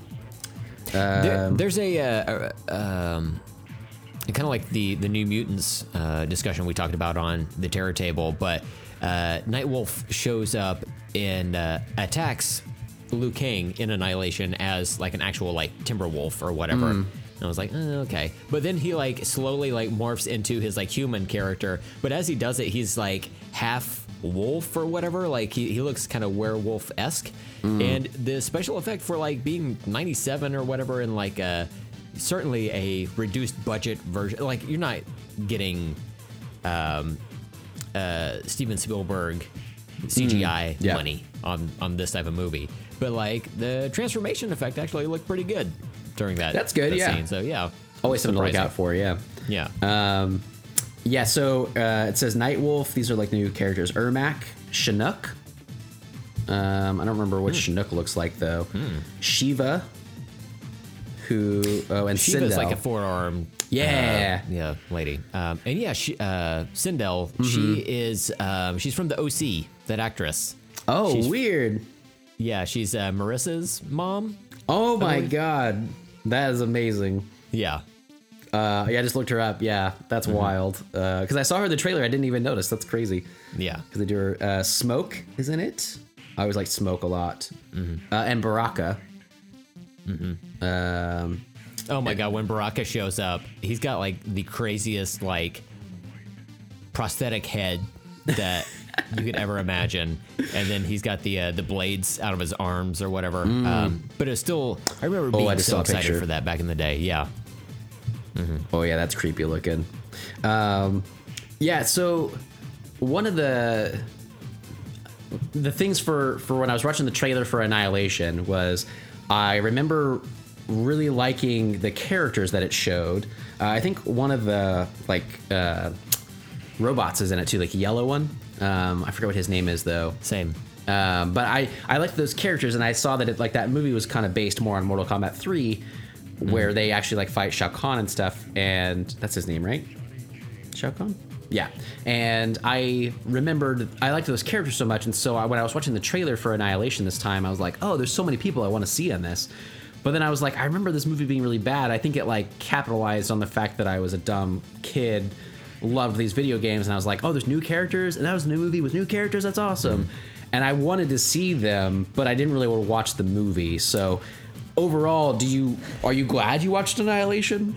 Well, let me tell you why I watched Annihilation. Oh, please. So I watched, obviously we had set in stone that we were going to watch the new Mortal Kombat movie and then the 95 one, and we'll see what else. Yeah. Except when I pulled up the Just Watch app to see where Annihilation would even be streaming, I saw that it had a 2% on Rotten Tomatoes. I thought, well, now I gotta watch this. Could it be a 2%er? Oh my God. No, like it's not 2%. Like there are certainly worse movies than that, but damn, 2% seems awfully low. Like it's very much a like dumb action movie from the 90s, but man, 2% seems like way low. Interesting. And I'm not saying like the performances or the special effects are like high quality or honestly even good, but yeah, it's still a like very much a watchable and like fun movie from like a nostalgic point of view. Right on. Okay. You know. So would you recommend it to me in particular? I check it out. I would say so, just because you've watched the 95 one, and this is like a good. Good is a strong word. This is like, I don't want to oversell it. This is what you would call the next movie in sequence. But it is like a sequel. Fun, it is a sequel. You can say that. It's not. Yeah, it's like it's a fun movie to watch, cool especially to for the fights in it, and the way they use some of the techno music like behind it. It just works so well. Like shout out to the editors of the fight scenes, because damn, it looks fucking good. And like especially like the choreography of some of the fights, even though there's a lot of like wire work, you can tell it still looks pretty good, and you can tell there was a lot of planning that went into those scenes. But man, yeah, it was fun. I don't regret watching it. I'm glad I watched all three. Awesome. Well, you mentioned this morning that you had watched all three. I have the first one, and then the new one was on HBO Max. I didn't realize until I looked it up this morning that that Annihilation was also on HBO Max. So I did start it briefly, but I was trying to like read some other things to prepare for the podcast, and I was like, you know what? I'm not going to watch this right now. I'd really just rather get Brent's opinion on it and kind of hear what he has to say. I thought you were going to more like rip it to shreds, to be honest. My memory of it was so much worse than the 95 original movie that I was like, this is going to be crap or whatever. It might have some good characters to see them at least. It might have some good fights or whatever, but otherwise. But now I'm like, you know what? I will check that out. So might as well. If Liu Kang wasn't such a like strong character in Annihilation, that could totally change things. But since I liked him so much in the first movie, and he carries that through to the sequel, I think that works for me, and that's what keeps it palatable for me. Well, I mean, that totally sells it for me because, like I said, he's my favorite part of the first one. So at least he's the same, actor and stuff who'd be able to carry it through, and I think I would like him as well. I was also looking up the guy who plays Shao Kahn. Brian Thompson is his name. I think he had one of his very first roles was one of the punks in the Terminator. that he like takes the clothes from, but he looks like a big like Schwarzenegger looking dude. And I was like, I know he's another like character actor. I know his face. I couldn't remember what he's in. He's like an alien bounty hunter in X-Files. And he pops up like randomly a lot. And I was like, oh my God, he's great in X-Files. It's so funny. He didn't talk really ever, but he's a good like imposing force, kind of like Arnold is in the Terminator and everything. But again, in the trailer, watching him with like the skull face mask and stuff, it looked so silly. There was a scene where they had him talking, and the way that his actual mouth would come out and talk below the other thing, it just made the skull on top of his face look like buck teeth. And it just looked like so fucking stupid, like just really silly, you know. But was he okay? And there was like just brief clips of him in the trailer. Was he okay as like a villain? No. At the end of the 95 movie, you see like CGI version of Shao Kahn like up in the sky. He's like in the clouds or smoke or whatever. And you can tell Mufasa. Like he's got like a skull face, like he almost looks like Skeletor, like in that. And I was like, oh, well, I don't think he looks like that in Annihilation, but I will start that immediately after this, so amazing. I guess I'll find out. But no, like you said, it's like a weird dumbass helmet with it's almost like, you know how you could buy those glasses with like a fake nose on it? It's like that, but with like the top part of a skull face. And that's what he wears, but he doesn't wear it all the time. Like there's sometimes where he's like in leisure mode, where he's just wearing his like normal outfit outside of his cape and helmet, and you just see his like regular human face. And that's one thing that's so weird to me is the Outworld people often refer to humans as being almost like they're not human themselves, even though they're just straight up humans. I know. You are essentially humans, you know? You don't appear I wondered about that. Like, Shao Kahn and Liu Kang have a pretty standard fight. Like, kind of like Shang Tsung and Liu Kang at the end of 95, where they're fighting. I thought Shang Tsung would be way more powerful. Yeah. But no, it's just like they're both punching each other and having the exact same effect on each other physically, you know? He's just Loki. He's just like changing shapes. Yeah. And being like, did I fool you? Nope. All right, here's a punch. There's not much to it. Yeah. Not as formidable as you'd expect. No. So, like, I could see, like, it'd be one thing if Liu Kang fought, like, Thor or whatever to bring him up again. But, you know, Thor is like a god. He's way more powerful. But it'd be like if Liu Kang punched Thor and Thor immediately started bleeding from the face. You know, like, one of those things. Yeah. Thor's just equally dude. As powerful. Yeah. So you're just from like you're from the upside down essentially. Yeah. That's what you're telling me. Yeah. Weird. That's so scary. Well, yeah. I'm gonna throw you down on some spikes that popped out of foil. Clearly. I love that scene. Yeah. Because they slowly come up throughout the whole logo, and I was like, it looks pretty cool. And the logo though, I like that. How they only show up on the dragon part. Yeah. But it's really funny how they like slowly come up, and it cuts to them like 12 times. Yeah, I know. It'll like cut back and forth through the fight and that. It's really funny. So yeah, to recap, I'm glad you watched Annihilation. So now I'll kind of watch that. For me, I want to talk more about the new movie and everything. But after watching the new movie and then watching the original movie, I had such a good time with both of those, and they both surprised me, especially the original movie, that I was actually any good at all. And then I was like, I kind of love this, that I was like, I don't want to ruin it with Annihilation. But now I'm in the mood for just like more Mortal Kombat, which is why I'm like desperately searching for how to play this game somewhere, because I don't have like a console anymore. And so I'm like, I want more of it. So that sounds cool. So for the new one, we've been talking about all these different characters. The new one has a brand new lead. You had mentioned earlier, Cole Young, played by Lewis Tan. Lewis Tan. So mad respect. He's from something else too, or a few things that I was looking into. He's been in a couple of things. First time I saw him, he was in Iron Fist, I believe season 1. Yeah, okay. He was the highlight, and like anytime anybody spoke highly of that show, they spoke of his character, which is like a drunken kung fu type of character. Cool. And he, like, the choreography in that scene with him was so fucking good. And then it was so good that everybody was like, oh, they should have just made him Iron Fist. And I guess, ouch. Like, there's a statement to be made there about an Asian character being the lead of a martial arts show. But that said, like, Iron Fist, like, if you just like swap the actors, he still would have had to deliver all the same dialogue and like. Oh yeah. There are further problems than just like the casting of the actor of that series. It was just like, I enjoyed it for what it was, but like, it was not great. Yeah. That said, he later went on to be Shatterstar in Deadpool 2. Deadpool 2. Yeah. And he didn't last long there either. So like the 2 times that I recall seeing him, it was just short appearances. But he like stood out, at least especially in Iron Fist. Yeah. Yeah, and that's the thing, is like I saw those things. He's barely in Deadpool 2, like the whole team is.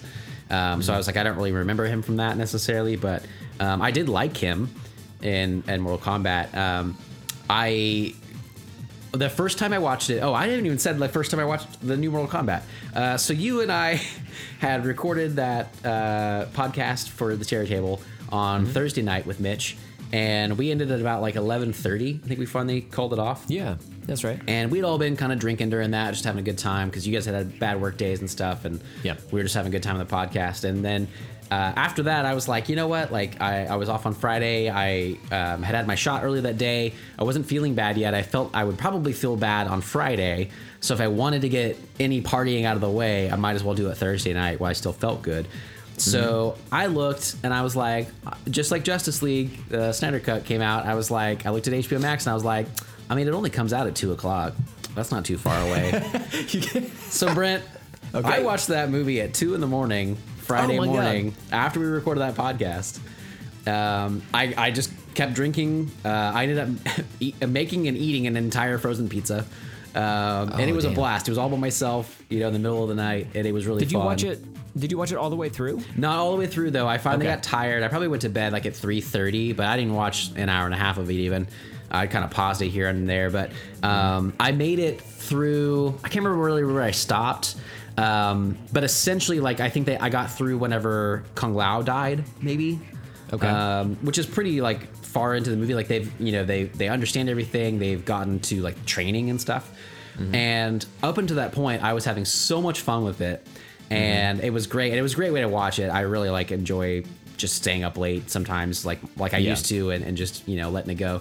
But that said, then the next day I got up and I watched it early in the morning, and it was a fun, like, kind of Friday morning cartoon. But that's the point that I realized once I got up and I watched the finale of it and stuff, I was like, when are they getting to the fucking tournament? You know? And I've heard that's a big complaint about this movie. People are like, they never actually get to the Mortal Kombat tournament. And it's kind of a problem. And I felt that way because up until the point I watched it, I was all down for it because I thought they were just getting to the tournament. And then I realized, like, when I started again, I was like, I'm pretty close to the end of this. They're not going to be able to get there over any meaning. And so it was kind of a letdown. Overall, I ended up liking the story and stuff, how it played out. And I did have fun with it. But it did kind of take a turn there that I didn't expect. I really thought it wasn't just going to play out like Shang Tsung was just trying to derail everything the whole time and attack them elsewhere.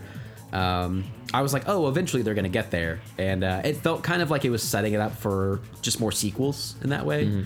Yeah. Like Shang Tsung just like gets away at the end, right? And then Raiden's like, well, we'll live to fight another day. And I was like, you sure will, because this is probably going to make some money and then you guys will come back, hopefully. But yeah, it was interesting that way. What about your kind of experience watching that? Did you watch them all in a row then? Or you said you watched that one first?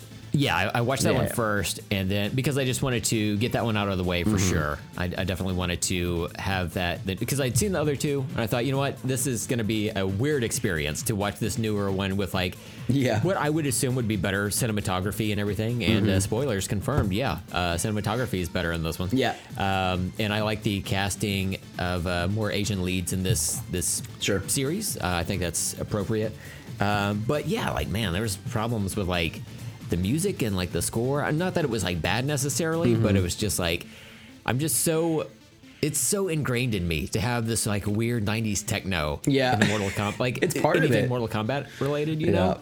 And it just gets you like fucking pumped. That's why when we do Pop Culture Combat, we have that Mortal Kombat theme just throughout that entire segment. It's just... That's why there's a 10-hour version out there of it, right? Exactly. Yeah. Literally for that reason. Yeah. You could start like... If it took you an hour to get to work every day, and then like also an hour to get home.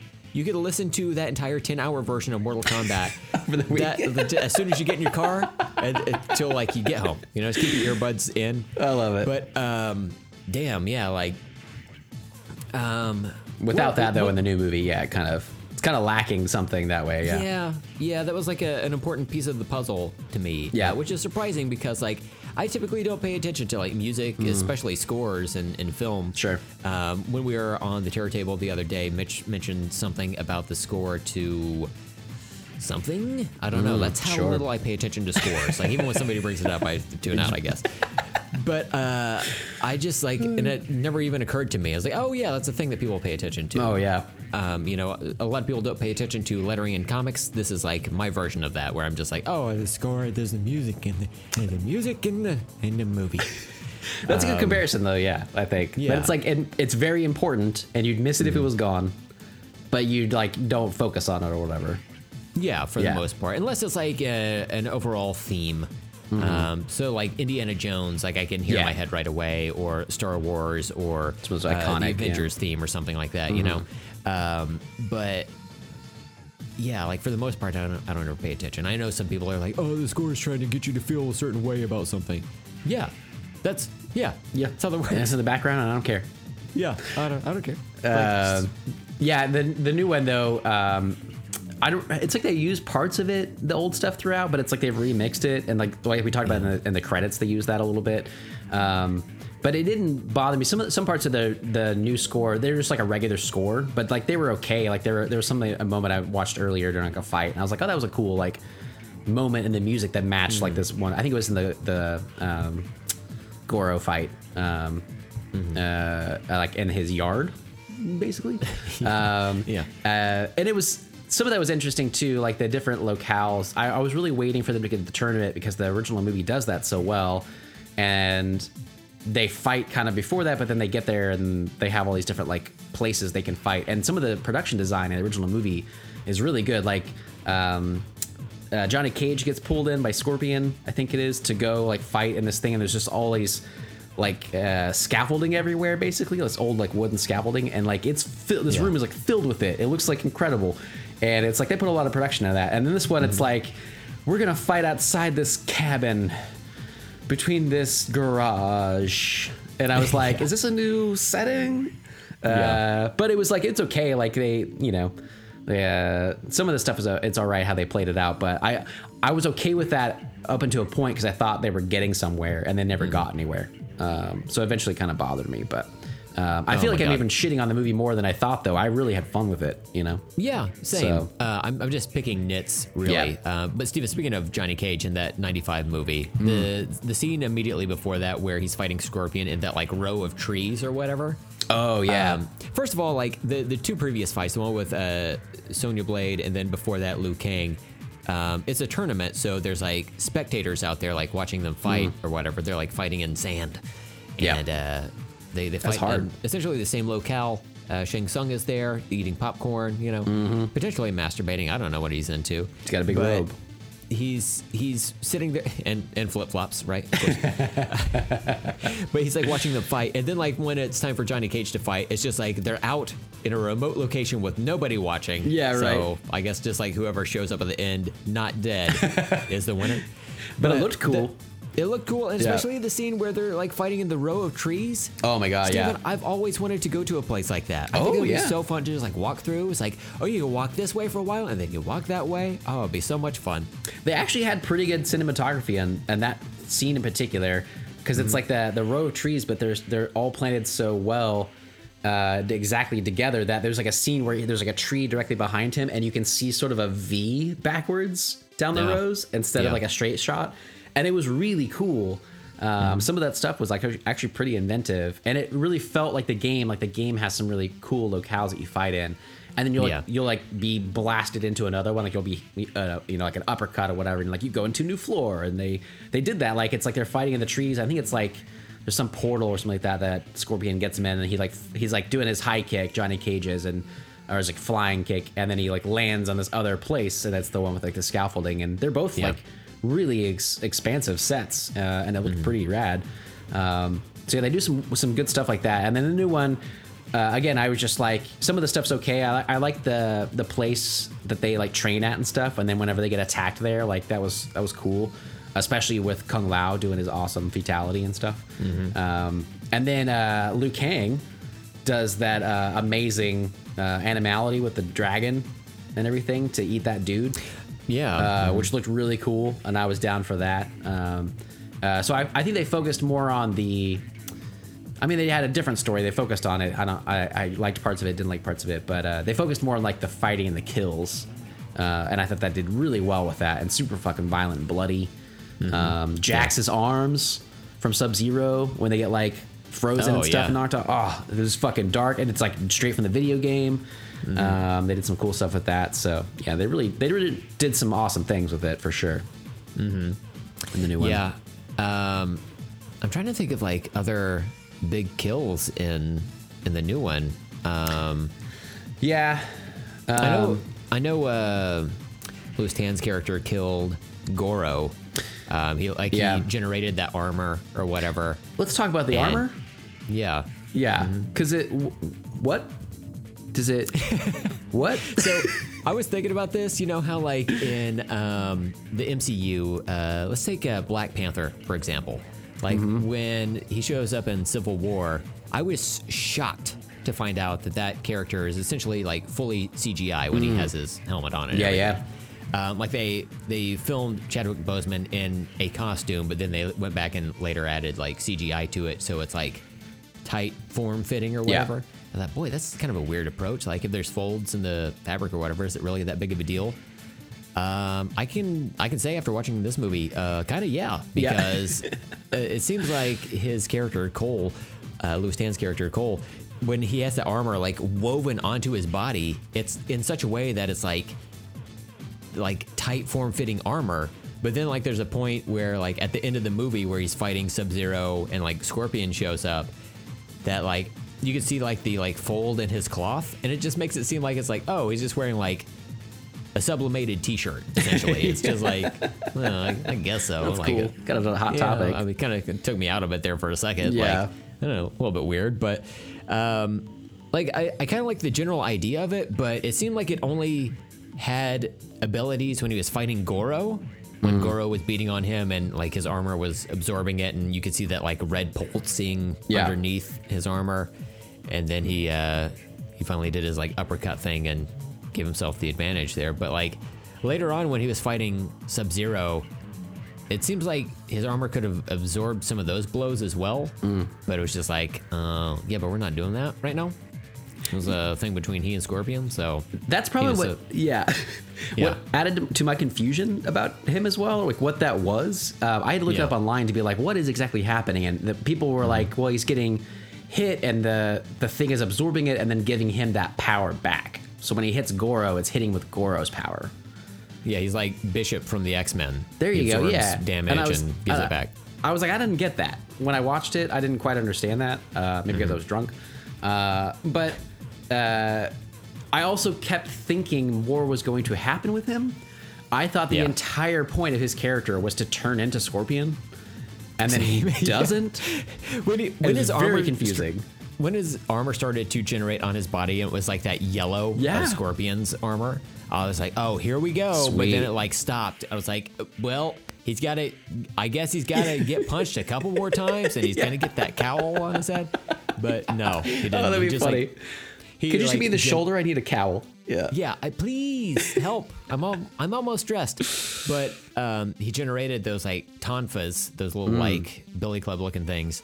And I was like, okay, I guess that's cool. And then he like cuts off Goro's hand, and then like he kills him or whatever. And like generally speaking, I guess I liked his like character and his like whole thing, but like I don't know. Like part of it, I wonder if I watched it a second time if I would like feel better about it. But like the whole time, it's kind of like when I talked about I Care a Lot. Like somebody said the end of the movie has a twist, and it doesn't. It just like has a resolution like any other story that's told. I kept expecting there to be a twist with this character, and it just never happened. I was like, oh, okay, that's a little bit disappointing. But now that I know it is just like a wholly new character, maybe it, like upon a second rewatch, it would go a little bit smoother for me. But it is kind of weird. Like, you've got a whole plethora of characters from which to choose. So weird. You know? Yeah. There's so many to choose from. There's so many to choose from. Why don't I just make him second Scorpion? Also, like, I guess I was a little bit confused with, like, Sub-Zero being the villain between Scorpion and Sub-Zero. Yeah, I was confused by that too. I thought, like, in the lore, that Scorpion was the bad one, and then, like, Sub-Zero was, like, kind of like the hero between the two. Yeah. I don't know. Like, I don't know, like, all the history between those characters and everything, but I guess that was my general feeling. Yeah. In Annihilation, isn't it like his brother, Sub-Zero's brother comes in or something like that? Wasn't that right? Yeah, he shows up and he's there for a little bit and then he's not. Oh, I don't remember what happened to him. Yeah. And then I remember that in the games. It was like, because he has his mask off and he has like a scar or something on his face, I think. Yeah.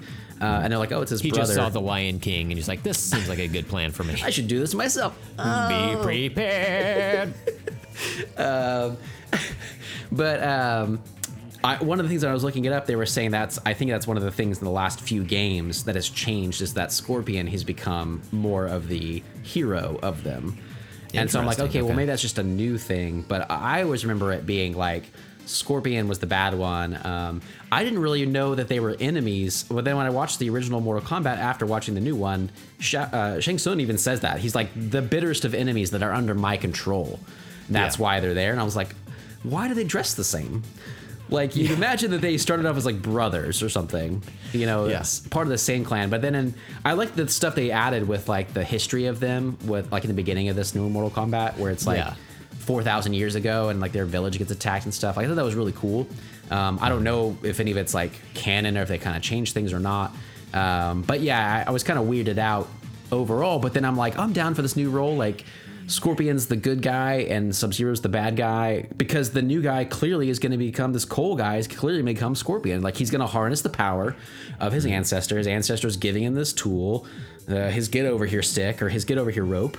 And he's like, you know, here's your thing. And he's going to become that. And then he never did. And all Cole's thing is he has this like suit that can generate these weapons. And it was just so lackluster. So like you said, like maybe rewatching it, that would kind of help. But it felt like that's exactly where they're leading, and then they were like, "That's the twist, is they're not." And I was like, "What happened?" You know?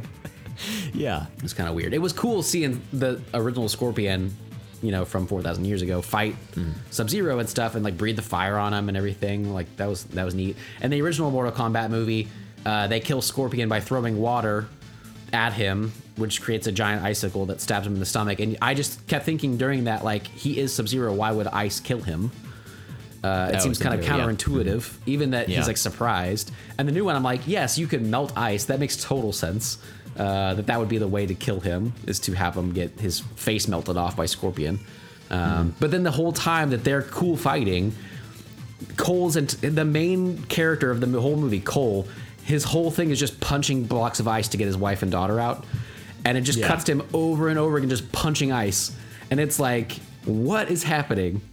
Yeah, so why not generate the tonfas at that point and just really like chisel him out of there, you know? Doesn't make any sense. I saw people online saying too that like they should have just had him be Johnny Cage. Like down on his luck. He's an MMA fighter now. Used to be a martial artist. Go on a journey, you know? When he said he was going to Hollywood, I was like, oh, is he going to be Johnny Cage? I know. And then at the very end of the movie, it has like a poster for Johnny Cage, as if that's going to be like a big setup. But then again, I watched this before watching the 95 movie. I was like, do people like Johnny Cage? Yeah, right. Kind of like a douchebag. It'd be like if there was like a Street Fighter movie and you had like Ryu in there. It's like, I'm going to America. And then it has like a tease for Ken. But it's like, you're kind of like, Ken and Ryu are pretty much the same character, but Ryu is like way better and cooler. So it's like, this seems like a downgrade, you know? Let's tease this for the sequel. We're going to get worse. Yeah. But then you said like Johnny Cage kind of grew on you for the original movie. I wonder who they would cast as that if they, you know, are able to make a sequel for this. That could work.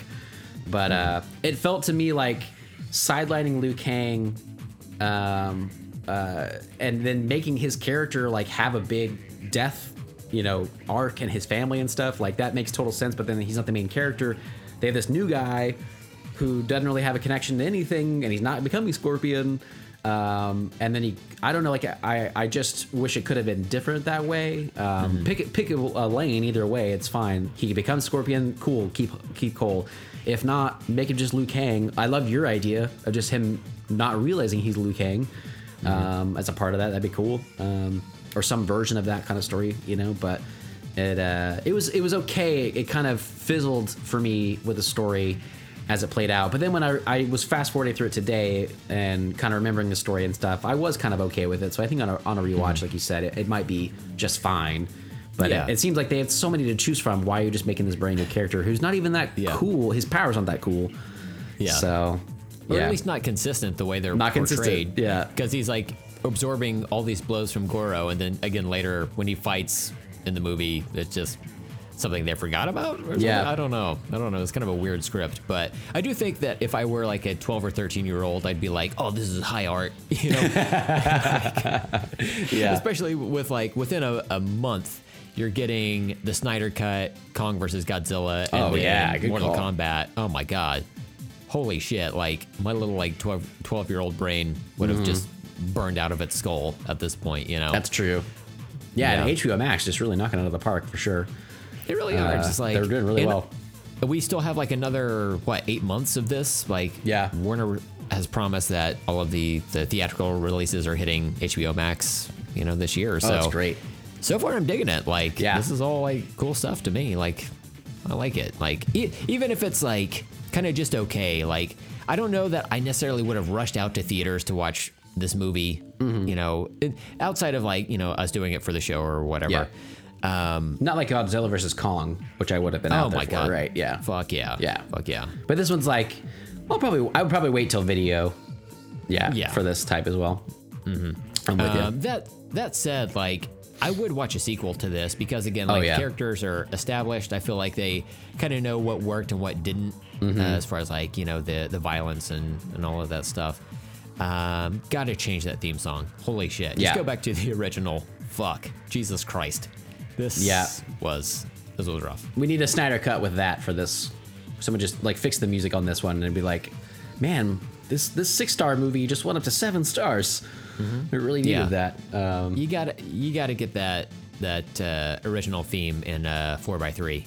That's the only way it's gonna preserve the original intent of the film. My life. Yeah. You need to really feel the power of Shao Kahn. Yeah. And Goro for sure.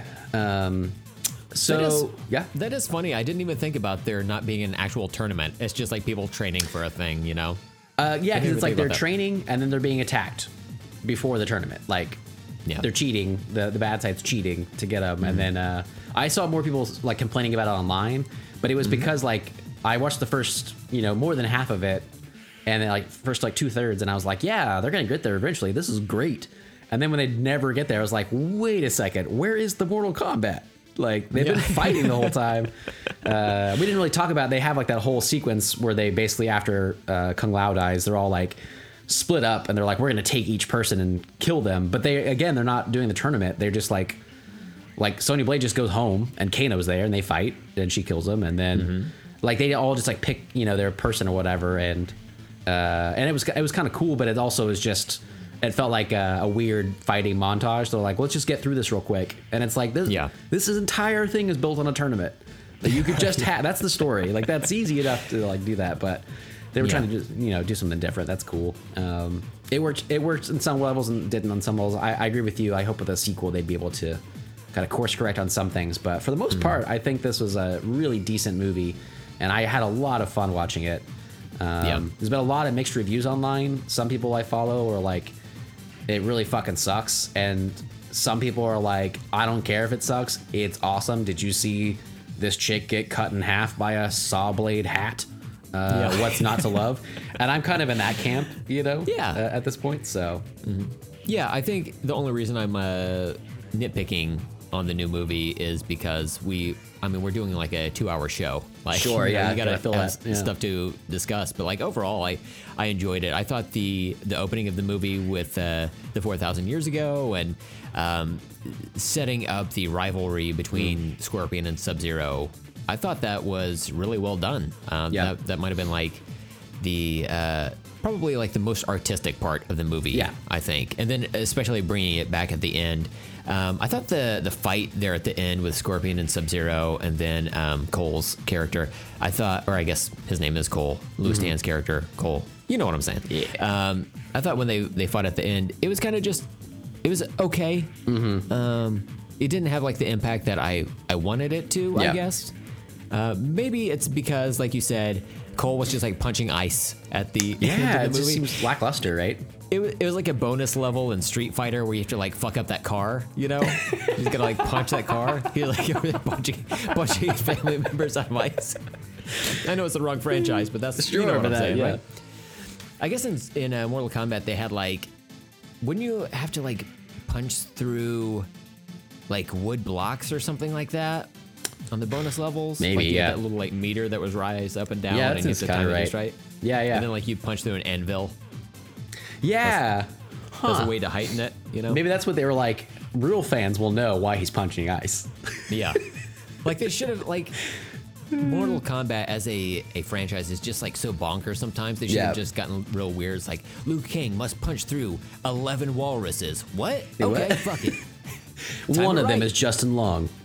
What? It predicted the Kevin Smith movie. It did. So I don't know about like if I would give like stars or our old rating system to each movie, but ranking them. Would you want to do that? Like just between the three of them? Oh, wow. Boy, this could be hard because there are things I like from each of them and stuff I don't like about each of them. I wish like I said, I wish I could just like take them all together, put them in a blender and just like pick out the elements that I like, which is probably not a good way to do that, to not blend it up and mix everything together finally. I'm going to walk that one back. I wish I could just like, you know, pluck out different characters or themes or whatever. I do like the idea of a beachy tournament from the first movie where they all just show up at this island. They have like a nice ocean breeze, you know? Oh, yeah. Fighting by the sand. It's a good way to die. A good way to die. Wow. Man. Yeah, this is difficult. Interesting. I like this. Because they're like, I know we've rated like, or ranked different franchises as to like what's the best and worst, like especially like Star Wars, right? Oh, yeah. Somehow that was like easier to me. And there's like so many more options, but this is simply just three. Yeah. Wow, this is hard because like nostalgia plays such a factor in this. Especially when I was watching that second movie, Annihilation, there are so many music cues where people were fighting where I just immediately, like I listened to the shit out of the Annihilation soundtrack. Oh, nice. And there were points where I was listening to or watching Annihilation, and there's a scene in that movie where Sonya fights, I can't think of the character's name, but she's almost like Kitana, but she uses size. Is it Melina? Maybe. Could it have been? I don't know. I used to know all these character names. Now I have no clue. Outside of the main cast. Yeah, Melina. She's like Melina, pink. okay. Yes. Yeah. And they're fighting. They, of course, you know, it's two leading female ladies, you know, fighting. So they're gonna fight in mud at a certain point, right? It's pretty fucking hot. Of course. But they're fighting over the song "Genius" by this band called Pitch Shifter that I used to be fucking obsessed with, and I was so into it. Like that is a 10 out of 10 movie at that point for me. Nice. Just because like two babes fighting in mud to this fantastic song that I fucking love, and it's on my running playlist. Yes. Oh wow. Checking off all of the boxes, you know. But like the rest of the movie is like basically not good. Yeah. Outside of the fighting, but like, man. So some of the highlights are so good though. Yeah, They the like shit that elevates is it, good is great. Yeah, yeah. You know, the stuff that works specifically for me. There's stuff I like in all of them. Damn. I did not expect this to be this hard for you. I love it. Yeah, it is. Like, I think the cinematography in the new movie and like the CGI obviously looks better. Better, yeah. But that's not like some of the characters. Not really worth it, right? Like that's so excusable in an old movie that I'm okay with that. So it's like hard to be like, well, this one looks so much better. I'm like, well, yeah, but the characters and like this one looks like the video game so much more, you know? So like, that could be cooler for you, and it might not look as realistic or the CGI is not as good, but they look pretty kick-ass still, you know, so it still holds up that way. And like the costumes, like back in '95 and then in Annihilation, they were just like, fuck it, just make them wear spandex. I don't care. Yeah, so really went into it. You gotta breathe. But it looks like the characters from the source material like video game, right? Yeah. So it's just it is what it is. Yeah. Damn, I don't know. They're rank all, them, especially with my brain being so deteriorated from yesterday, and watching them all like back to back to back like that. It's all just one big soup for me. It's one big movie, and you loved it. Yeah, for the most part, yeah. There were ebbs and flows for each of them, but like generally speaking, overall, I think they were fun, and I would very much welcome a sequel to this newest movie. Yeah, I think I agree. I think that would be a lot of fun, especially you've got a lot of heavy lifting with like establishing the characters out of the way. Yeah. And maybe that next movie is just like they're finally at the tournament, and then you just have them fight a bunch of like newer characters we haven't seen in this new iteration of Mortal Kombat films. Maybe bring in Baraka at this point, you know, and make him look cooler than he did in Annihilation. I don't know. That's not one of the characters you'd pull out of that one to bring in another one. Yeah. I agree. I think a sequel would be really good because that, like you said, that Sub-Zero fight at the end of this one was kind of like, it was like a lackluster ending. He basically is like, they split up before that, and they're like, we're gonna take this one, you take this one, and they're like, what about Sub-Zero? And they're like, we'll get them together. But then Sub-Zero takes his family, and so they have to he goes with him to this other place by himself, and then they act like Sub-Zero is gonna be this like amazing villain and fight, and he's really not. Like, he's definitely cool and he's hard to beat, but it's so different from the original movie where he dies so early. And then Goro is like, they're like, he's been the champion for centuries, and he's like amazing. And then he kills like 18 fucking guys before he even fights Johnny Cage. And Johnny Cage is all about like tricking him essentially to kill him, you know? And they make it, and then like Shang Tsung is like, he can like step in. So like it fits with like the video game, but also like a hierarchy of things of why they're the villains they are, even though his fight is kind of lackluster as well at the end of that one, I guess. But in the new one, they're like, Goro is just gone pretty easily by a brand new character, which kind of feels more lackluster in that way, like overall to me. And then they kind of like, Sub-Zero is going to be like the big bad. They all have to get together and fight him, and then they really don't. And a ghost beats him. And then they're just like, they haven't made it to the tournament. And they're like, well, like, we'll live to fight another day. And it feels like one half or 1/3 of a movie. And they're like really banking on a sequel, which I am down for. And I think if we got that, I would probably look back on this one a little bit better as well on the story and be like, I don't really care they didn't get to the tournament, because the second one is like the Empire Strikes Back of Mortal Kombat, and they get to the tournament, it's crazy, and Liu Kang dies and whatever, you know, like they could go crazy. It could be really cool. So I definitely I hope that they get a lot of viewers and box office for what they can right now for this, and they're able to move forward, because it'd be really cool to see more of this for sure. So yeah, I was definitely a big fan for enough of it to see more. Having not seen Annihilation in a long time, I think I would probably put that one last anyway. But for me, I loved watching these in a row like we both did, where we watched the new one and then watched the original. It still holds up. It's really a lot of fun. I think it's better to me because of the nostalgia, that I like that one more, the 95 one, but I will definitely be watching the new one more. Like more often. I'll watch it again because it was really fun. Just give it a little breathing room, you know. So, but yeah, overall, man, I had a lot of fun with these, and now I'm just fucking itching to play one of these games.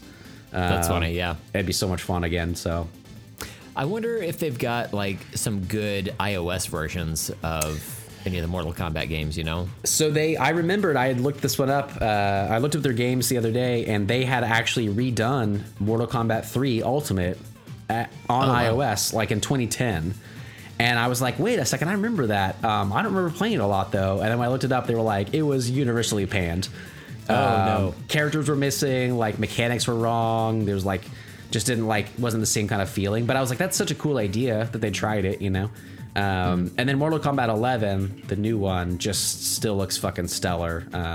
All the gameplay trailers and stuff I've seen looks really cool. But and then like I liked how they, like I was saying, they have some of the like original movies like character skins that you can adapt on there, and that would be really fun to play. I don't know if there's a way. I was trying to look though. There was a version of like the Xbox 360 I had years ago that collected the first 3 Mortal Kombats and like up the resolution or whatever. I don't know if there's a way to play it now besides like an older one like that. But I specifically want to play Mortal Kombat 3 Ultimate, and then the new 11 would be pretty rad. So someday. Yeah, I know. Are you gonna buy an Xbox One or PS5 or anything like that?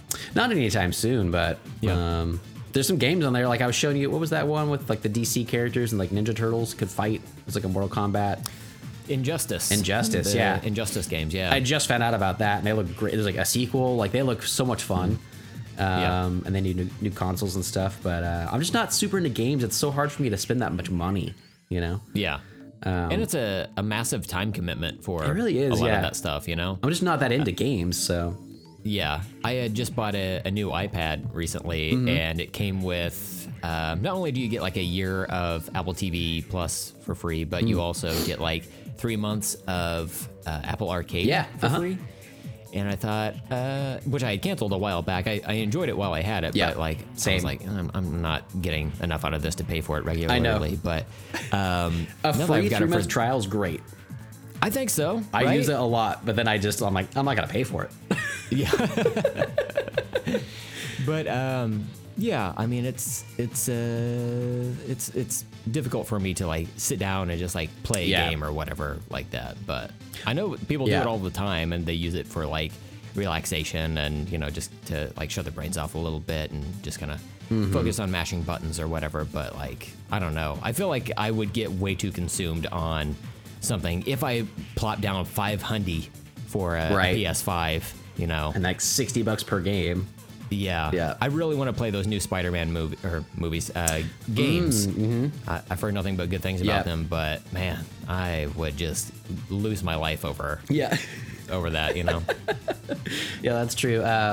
My brother-in-law has a really nice projector, and I believe when he first showed it to me, he has a PS4, I think, and he played one of the Spider-Man games, and it was awesome. It's like a 4K projector, so it looked like really great. I forget he even has that though. I'm just not that into games, so I even forget that I have like, I know someone that has access to one or whatever, you know. But it's like I'm so specific to certain games. Like all I really want to do is play the old Mortal Kombat games. I want to play like Super Mario Kart 64 or Mario Kart 64. I like some of the old school stuff. I like some of the new school stuff, but like David Hopkins, I think even the other day was mentioning some game. He's like, oh, I love this game. I don't want it to end. I'm 55 hours into it. And I was like, what? Like, I can't even fathom that. I've never been into anything that much. But there's some things that I really like, and they'd be kind of fun to play, but someday. Yeah. Well, man, this was really fun. Do you have anything else you want to say about the movies and stuff? No, I think we've pretty much covered all of it. So, yeah. Actually, a much longer episode than I expected us. I appreciate you sticking it through. I hope there's not too much. Sure. I hope your fever hasn't skyrocketed with all this controversial Mortal Kombat talk today. So.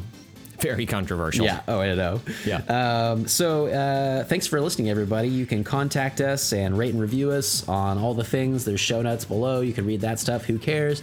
Nobody listens to this part anyway. I love you all. Wait, what? I do. Hello? And I mean, I had a lot of fun talking about this. I was really looking forward to watching them. They really delivered. I had a hell of a lot of fun talking about it with you as well. So next week, I think we're just going to do a pop culture catch up.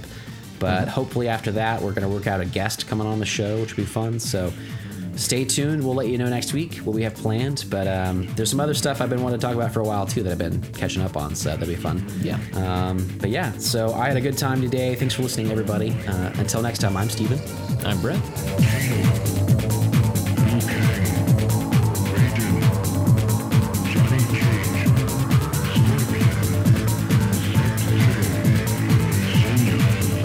Talk later.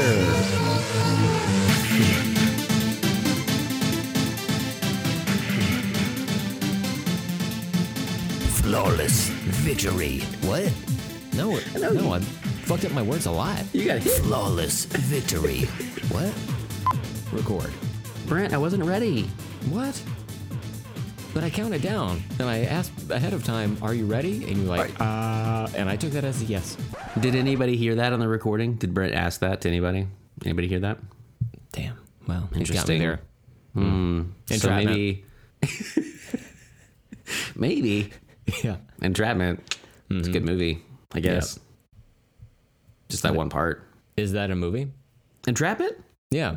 Yeah, man. It's that Sean Connery, Catherine Zeta-Jones movie. Oh, she's going under the lasers. You know what I'm talking about. Yeah, That's the good yeah. scene. We watched it. Amanda and I tried to watch that like not too long ago, and we're like, it's not great.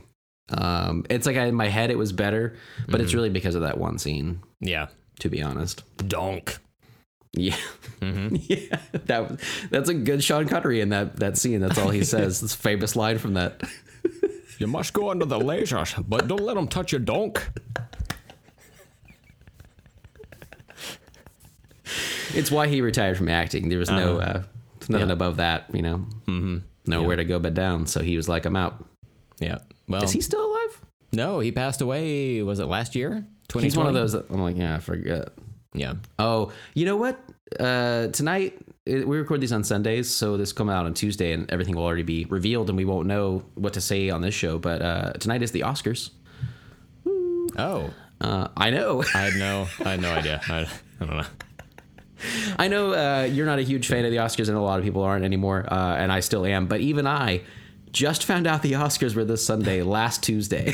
Really? Okay. Yeah, totally forgot. Because it was all skewed this year because of COVID and stuff. They like pushed it back. It's usually like early March, maybe into February.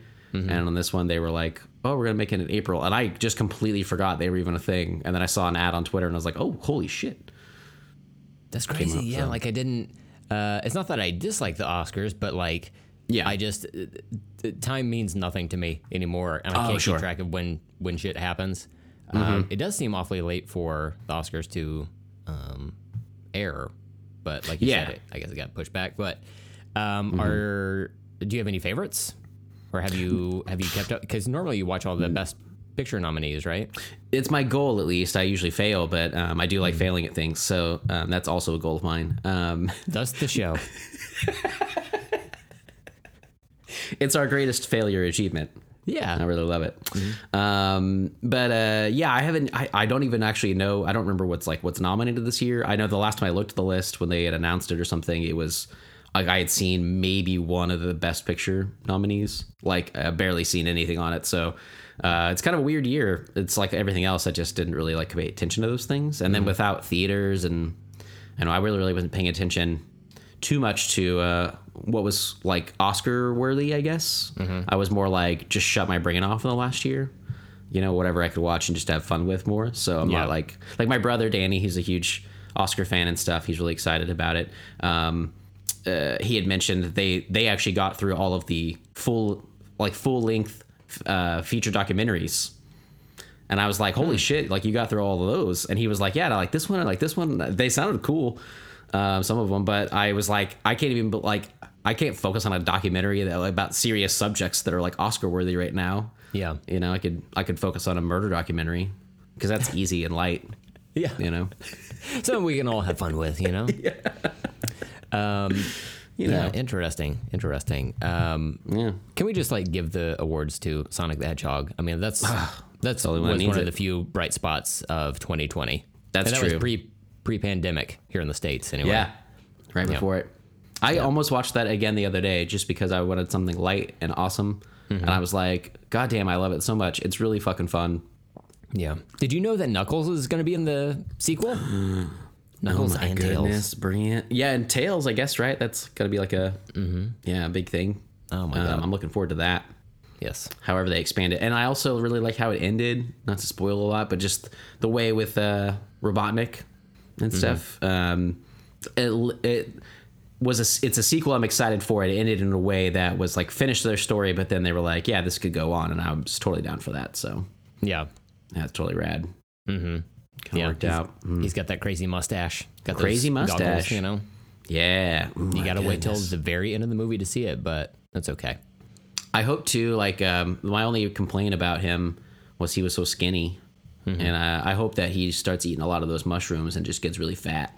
Yeah, and surely that's what they'll do. I mean, hopefully that's the goal, right? Yeah. That's the only way it makes sense. Otherwise, the whole series falls apart. I think so. Yeah. It's not the CGI that they could fail again.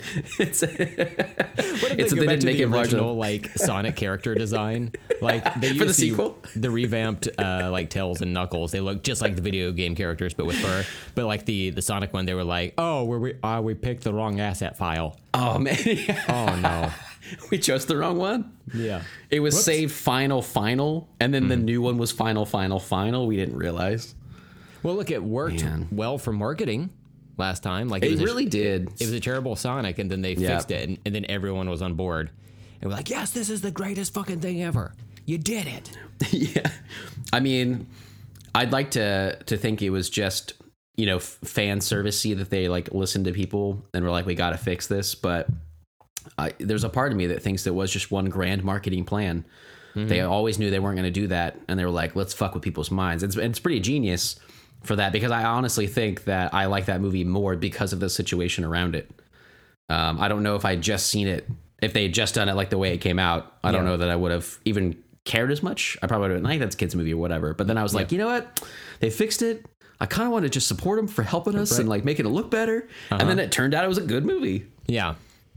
Go figure. Yeah. So Best Picture. I kind of felt that way about the New Mutants a little bit. You and I, we were just on the Terror Table, and I had mentioned that as one of the movies I had seen recently, and it's kind of horror adjacent. And I was rooting for it because, it had been delayed. And, I watched it, and I really wanted to have some more support behind it, but it's kind of just okay, Yeah. Easily skippable. There was a point where the movie, at the time the movie came out, Disney had purchased Fox, and people were thinking, oh, this is going to be like the first introduction of mutants into the MCU. Yeah, we don't need that. We don't need these guys. We don't need that. Yeah. We do a better version of it, which is weird because it has a pretty good cast, but Yeah, that's the thing, is that we talked about that on on his show as well, that it's like a good cast for other projects, but maybe not in this one. And so it's weird how that plays out, how you like people in some things, but then they're like, maybe it's just like the whole thing, you're just like, it's not that great. And there were parts of, I don't think I even got this really across when we talked about it before. There were parts of New Mutants where I was really into it. And then it's like the more it went on, the more it fizzled out. And then I was like, oh, well, I didn't like anything then. And then it just became completely forgettable. And I was like, oh, yeah, I forgot I even saw that movie. So, totally random.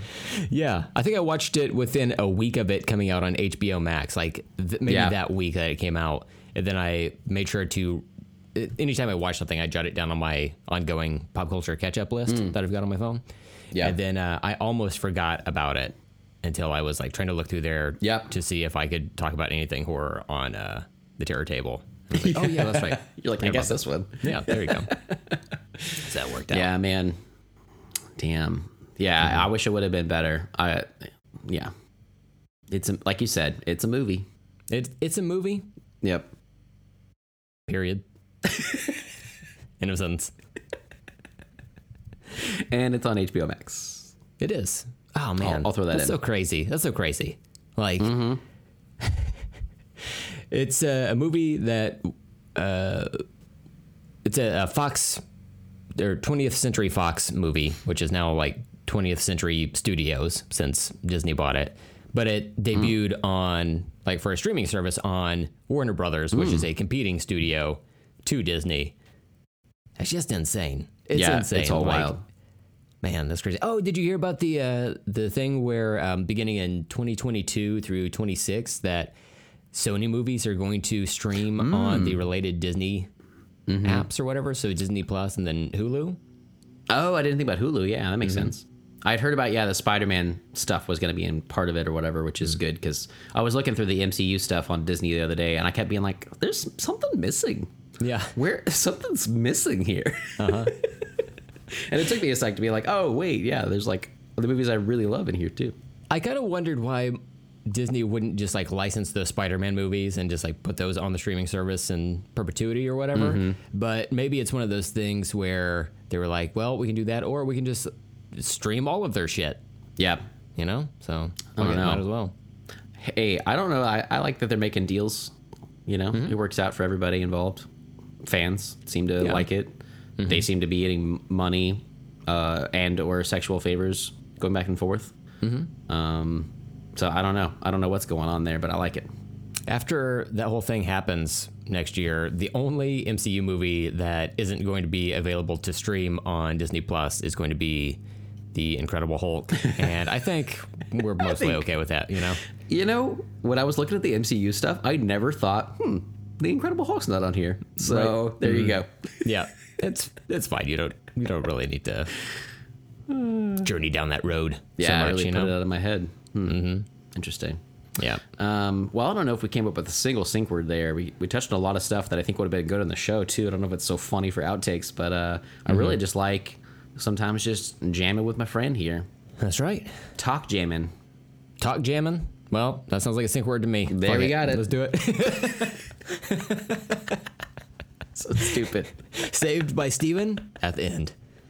Oh man, wow. Touchfield. I really didn't even mean it. All Okay. right. So talk jamming on 3. Okay. 1, 2, 3. Talk jamming. Okay. Welcome All right. to 92.78. Talk jamming on the air. It's where we play old 70s songs real low, and then we talk rap on top of them. Nothing rhymes. Yeah. The words barely flow. There's a lot of ums, but you're welcome to listen to it. Here you are. And then there's like a low volume, like old sports broadcast, just going over everything, just like I love on it. top of all of it. It's like your grandpa's in the back room, kind of nearby, and you're like trying to listen to music, and he's like listening to his sports, and so it's like just like out of ear reach. I like that. Yeah. It's like, Grandpa, I'm trying to listen to Foghat. God damn it. Oh, look. Uh-oh. It's a guest. A random puppy comes in. Yeah. Hello. You're on the end of the show. Oh, hi. Perfect timing. Yeah, I heard her outside the door She's trying to get to been- me. yeah. She's very clingy now, little Savannah. So, Hello. Hi, I'm going to leave you guys do it. All right. She wanted in. well, you can leave the door open. We're almost done. So, Okay. yeah. Yeah. Just don't say a word. She just said one. I don't She understand. just said a couple of words. It's like, just what do you even do with wives? Don't get married, guys. Do get married. It's the best. LPAS.